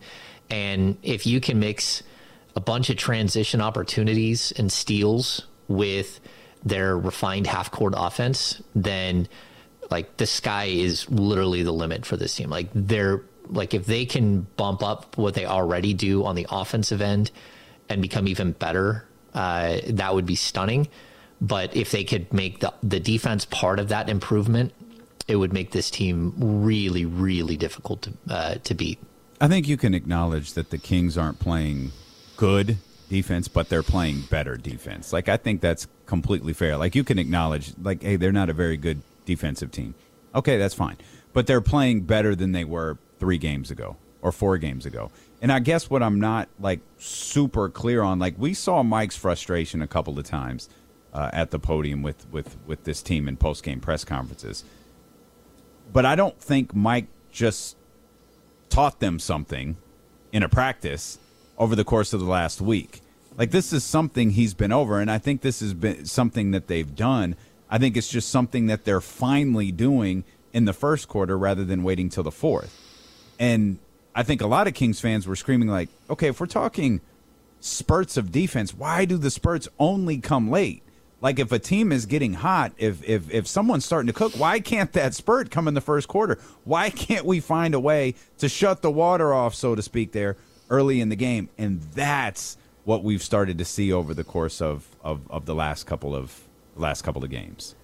Yeah, I really wish that they were here, or that we had like the last couple of years, the Zoom link where we could ask questions, because I do think it's a philosophical change that they're trying something different, and they're giving these guys a little bit more leeway than they have in the past, because like Harrison Barnes is not a guy who historically gets a bunch of steals, and all of a sudden you see him getting a couple of steals per game. De'Aaron Fox, Malik Monk, we're seeing like this energy from them that's different, and it looks like it's different as far as like the scheme that they're coming into. Like, again, they're not changing the basics of their defense. They're just changing one aspect of it, and it's how they defend. And it's that they're allowing guys to come off of, like, to basically, if a guy is taking one of your teammates off the dribble, it's okay to slide over and try to get a steal. Don't stay on your man the whole time. And that's just not something that we've seen in the past. One of their basic Mike? tenets. Is that a Mike Brown thing? Yeah, I think Mike Brown is like searching. I think he's searching for different ways that he can take advantage of, either like this would be the speed and the quickness of your team, right? If you're getting beat with size, if you're having teams come at you and like either go like try to break you down going to the basket, or they're like what we saw out of Jakob Poeltl, right? Jakob Poeltl can go right over the top of Sabonis because Sabonis isn't a long arm guy. But then what the Kings have been doing is they're trying to give a different type of effort. They're going for steals where, as opposed to just playing like a straight man up. Like Mike has said all season long, play defense with your chest. That's not what I'm seeing lately. Lately, I'm seeing, sure, in the post, play defense with your chest, but we're seeing some of the players have a little bit more leeway to play the passing lanes and to be a help defender in a different way. The rotations are faster. The rotations are different. I don't know. I kind of wish we had Mike here so we could ask him these questions, but or that I was on the road so we could ask him these questions. But without like being there and without having like a real legitimate conversation with him, it'd be hard to see like what his thoughts are of whether it's like a structural change or it's something, like their basic tenets are very simple. It's like play defense with your chest, push guys towards the outside, like the sideline, use the sideline as your friend. The crash zone stuff, the second effort, that's one of their biggest thing is they want to see second efforts, which is where you see Keegan Murray try to go into the key to help out Sabonis on the backside, but then Harrison Barnes circling around and getting his 3-point shooter in the corner. Those are all the second efforts that they talk about. But what we're seeing right now is it's interesting because they just look different to me. More on the Kings and Pacers coming up. An interesting note from Derek Carr I want to pass along, and an update from Chris Haynes on the Kyrie Irving situation. And, man, this is an interesting one. We'll have that for you when D'Lo and Casey return with James Ham here on Sacramento Sports Leader ESPN.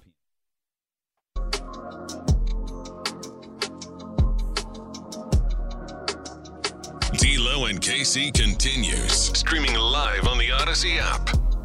Two quick things I want to mention, Hammer, before we get back to the Kings.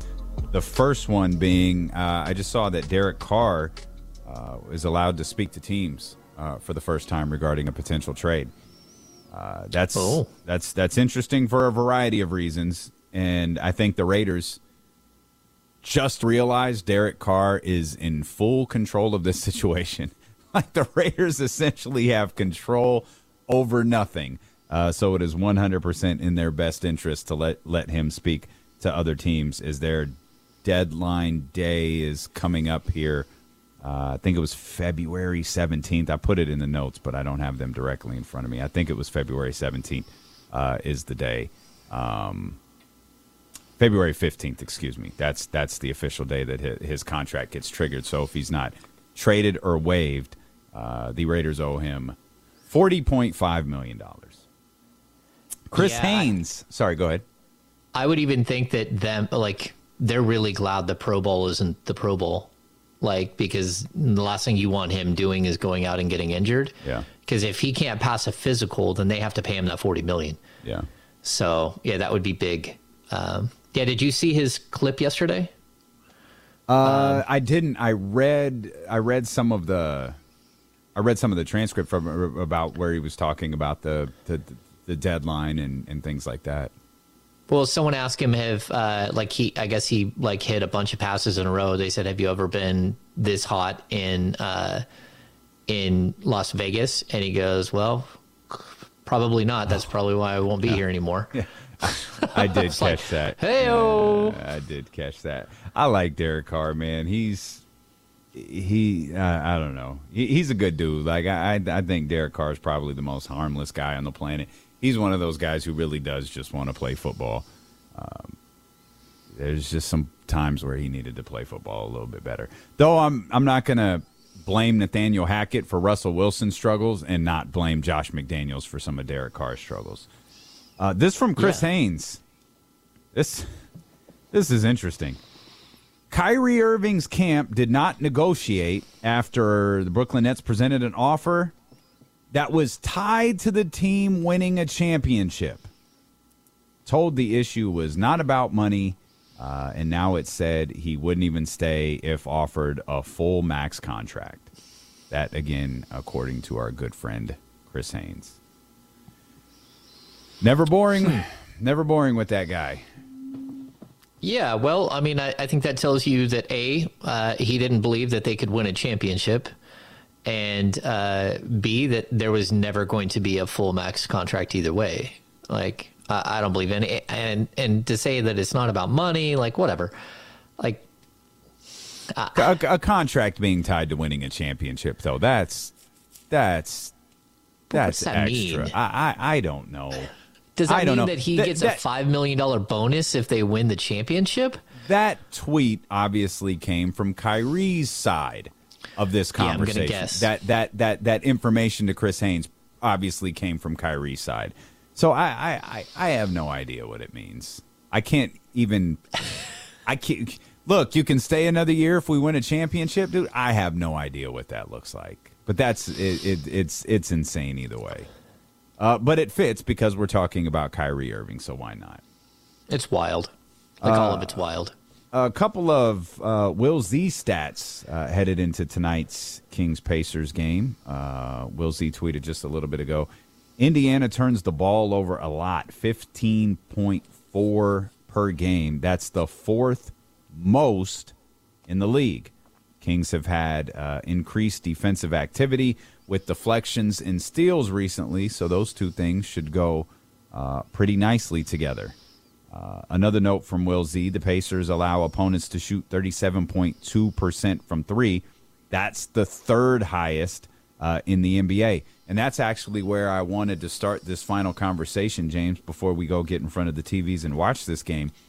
The team has struggled from three in the last 3 games. It's really good because they're 2-1 in those games, but that's not something that we're used to seeing from them. Something we're really not used to seeing is Kevin Huerter only playing 18 minutes because he's struggling from behind the line. And, of course, they got the big boost from Malik Monk, and the game was really dominated by Domantas Sabonis and De'Aaron Fox. But at some point, it's great to win games this way. At some point, Hammer, you want that 3 to start falling again for this team.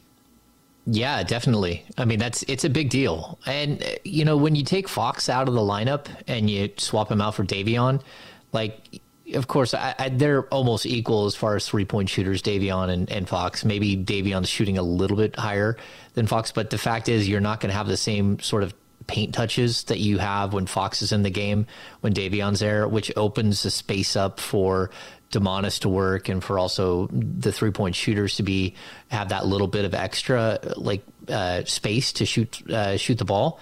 But the lineup that we're seeing from Indiana is also really small. Devin Vassell not Devin Vassell. Why am I drawing a blank? I had their lineup up earlier. Aaron Nesmith? Aaron Nesmith. There we go. Yeah, who were they were almost interchangeable in the draft that year. Nesmith starting at the 4 is totally undersized. Like even against Keegan or against Harrison, he's very much undersized compared to those guys. So the last time they played this Indiana team, they went out there with a whole bunch of length. You know, they had they're running a bunch of 6'11" guys, 6'10", 6'11", 7-footers that could shoot the ball and do a lot of things. Now they're little small, a little more conventional. I don't know. It should be an interesting matchup, especially if Davion can disrupt what Ty does as like a setup man. Told you I was a little antsy about this game, but I'll set a number at 17. We get 17 plus points from Davion Mitchell. I think the Kings are in I think the Kings have won that game. 17 points from Davion is the starting one for this team. I think the Kings have won that game. Okay. Because I don't think his defense is ever going to waver. Like, I'll never walk into a game concerned about the way Davion Mitchell is playing defense. But if he can get some things going offensively, one, I think that sparks him even more on the defensive end, and he really starts to kind of feel where he's at. Two, he'll be likely guarding Tyrese Halliburton, which I think every Kings fan is looking forward to. And I think that spells good news and better news for the Sacramento Kings in that regard. That'll ease my concerns if I can see Davion get some buckets. Yeah, I think they're even like if you put his number at 12, I think they're still okay if it's 12. But getting to 17 for him really shouldn't be that difficult because if he's defending Tyrese on one end and Tyrese defends him on the other end, let's just be honest, Tyrese is not a good defensive player. He's great at playing the passing lanes. He's great at, the steals, but straight up as a defender, especially against a player who's got really nice low center of gravity and is very strong. Even if Ty has a little bit of a height advantage, I still think that Davion could easily score against him. You think Malik spent some time at the one tonight? Yes. I don't know that we're going to see a bunch of Dellavedova. I might be wrong because Mike has gone to Dellavedova in these situations in the past. And, he knows how to run the offense. That's what Delly does. He's a pro. He's been, he's ready every time you've called on him the entire season. I think maybe one game you looked at it, you're like, okay, that wasn't great. You got to try something new. But I think he's been really solid as like a break in case of emergency third point guard. I still think Monk is going to get a lot of minutes, especially with Huerter not playing that much in the last game. You could see them playing alongside each other, especially if they stay small. You could see Huerter playing a bunch of 3 tonight for this team because they're just not very big as far as what they've been playing lately. Seeing Monk first man up out there with with Kevin Huerter would be interesting. And I think Malik is the most exciting passer on the planet. Like exciting's the wrong word. I was using the word exhilarating because you're not really quite sure what's about to happen. But he's going to try to get that ball from point A to point B, and he's going to do it creatively, and sometimes it's magical. But you need him to do that tonight. Like absolutely. Fox out, yeah. With Fox out, I mean, you need him to do it when Fox is there. But with Fox out, your primary assist guys tonight should be Sabonis and Monk. Not even Davion. Davion should just try to play the game that he's been playing, just do it better. And if he has an opportunity to go up against, to take Tyrese off the dribble here and there, go ahead and do it, because he's not going to, you can beat him to the basket. But yeah, I think this is a game where Monk has to come out and be like, the last 3 games, you've started to see him look more like the Monk that we saw like in November and early December. But that was a long stretch where he wasn't playing like himself. And people asked in the chatty house, is Keon active? Yes. If Fox isn't there and Fox isn't there, Keon Ellis should be active. So would Deontay Burton.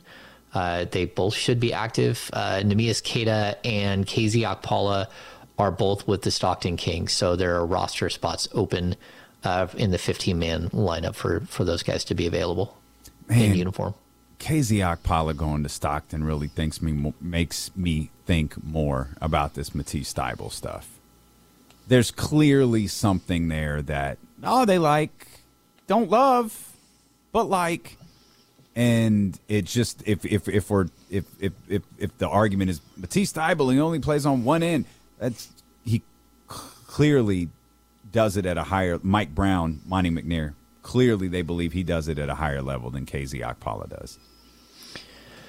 Yes, and even if you look at like Kenny's point of view, the 80% rule, right? Where even if KZ is 80% the defender that, which I don't agree with, by the way.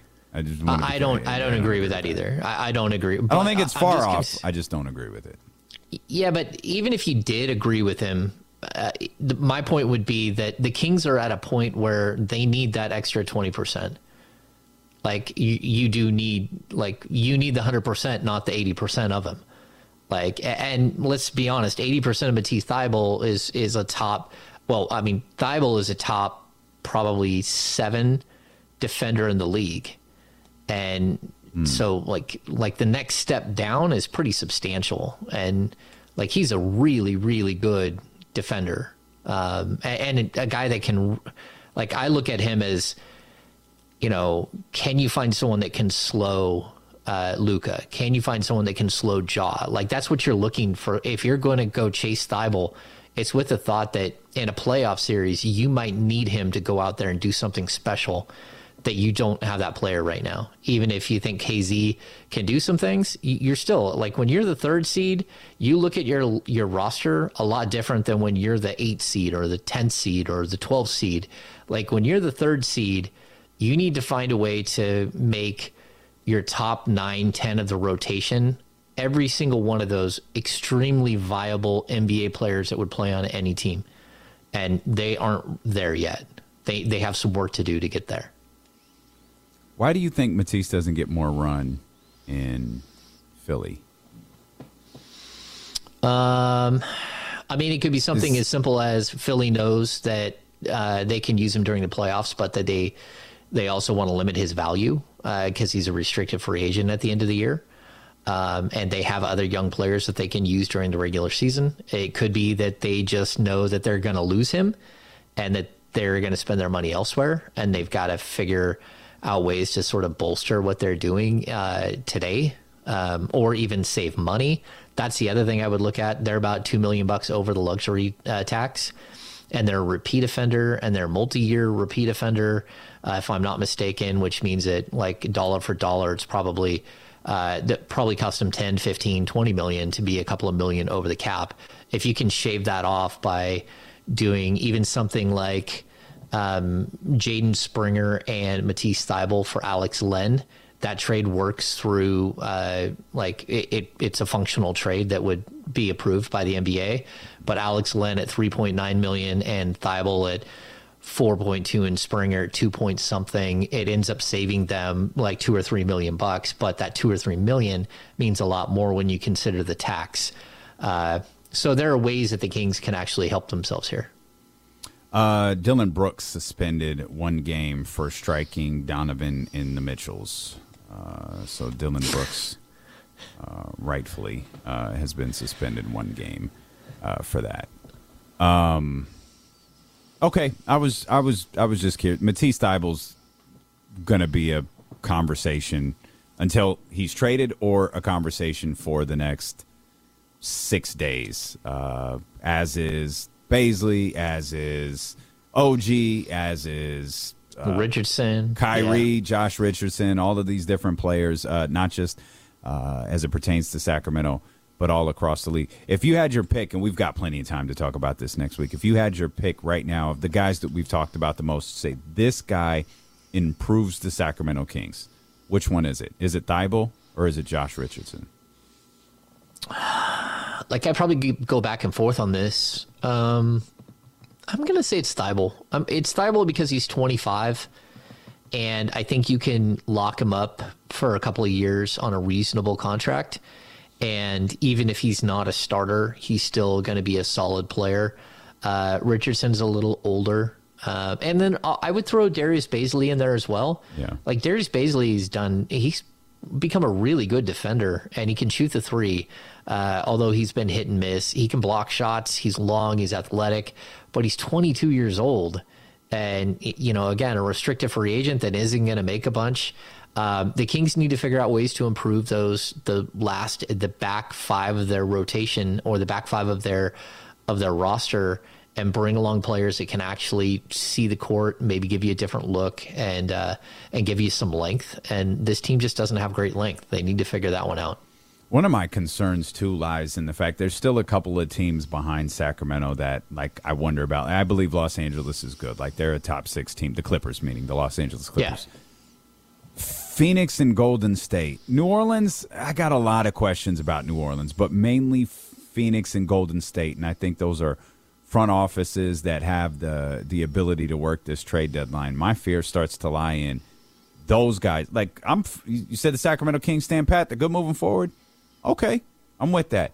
I have a fear of one of those 2 teams landing somebody and going, oh, that makes them a little bit better. Obviously, a Kyrie situation in Phoenix, that could go one of 2 directions. That could be incredible.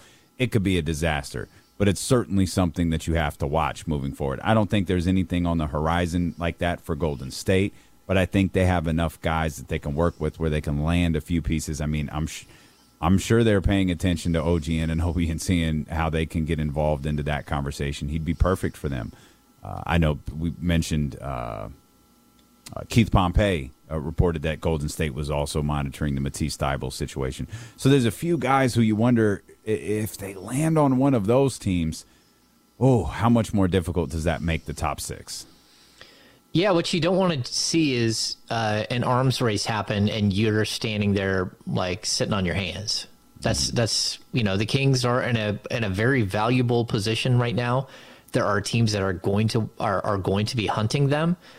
They need to figure out ways to make this roster better, and that doesn't mean they need to go for broke and trade everything. But again, if we're talking about like the potential for this to be a 5-year run or 8-year run, something that really changes this franchise for the better and like makes it, like, you have to consider just about everything. You have to consider, what will it take to get OG Anunoby? How many first round picks can you come up with? How do you leverage what you have? Like, if it's the right player, the right like style, you think they'll fit seamlessly, you do have to swing for the fences, because if you go from the 3rd seed to the 8th seed because you made a trade that upset the apple cart this year, but you still find a way to get into the playoffs, but that team, that player that you acquire makes you a legitimate title contender the next year, or a 2-3 in the Western Conference that isn't a questionable 2-3, but a legitimate 2-3,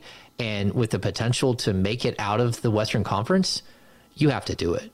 Like, that's the way it goes. Like, you have to think long term. You have to think short term. You have to think about culture and chemistry. You have to think all of these things have like a value that you have to put on them. But at the end of the day, your view has to be of not just this season, of the next 3, 5, 6 seasons. And if they're thinking that way, which I'm sure that they are, because that's the way like any good front office does, like they're open to plenty of things that we're not seeing, that we haven't even thought of yet.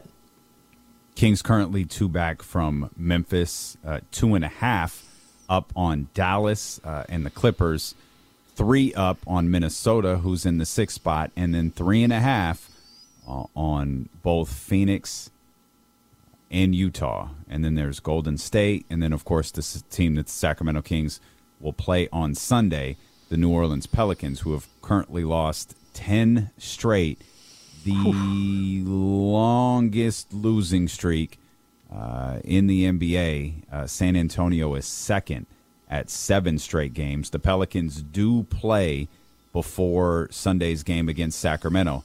They'll play Los Angeles tomorrow in another LeBron James showcase on national television as he closes in on the all-time scoring record.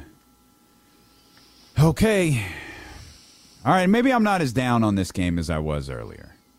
But I need something offensively from Davion, and then I'm expecting, and I expected this last game, so you can expect all you want. I'm expecting the 3 ball to drop at a greater rate than it has the last couple. And I want that defensive activity. I want that to stay. I don't want that to fade in and out and wait for Mike Brown to have to say something at the podium or elsewhere. I want to see that continue. I think so too.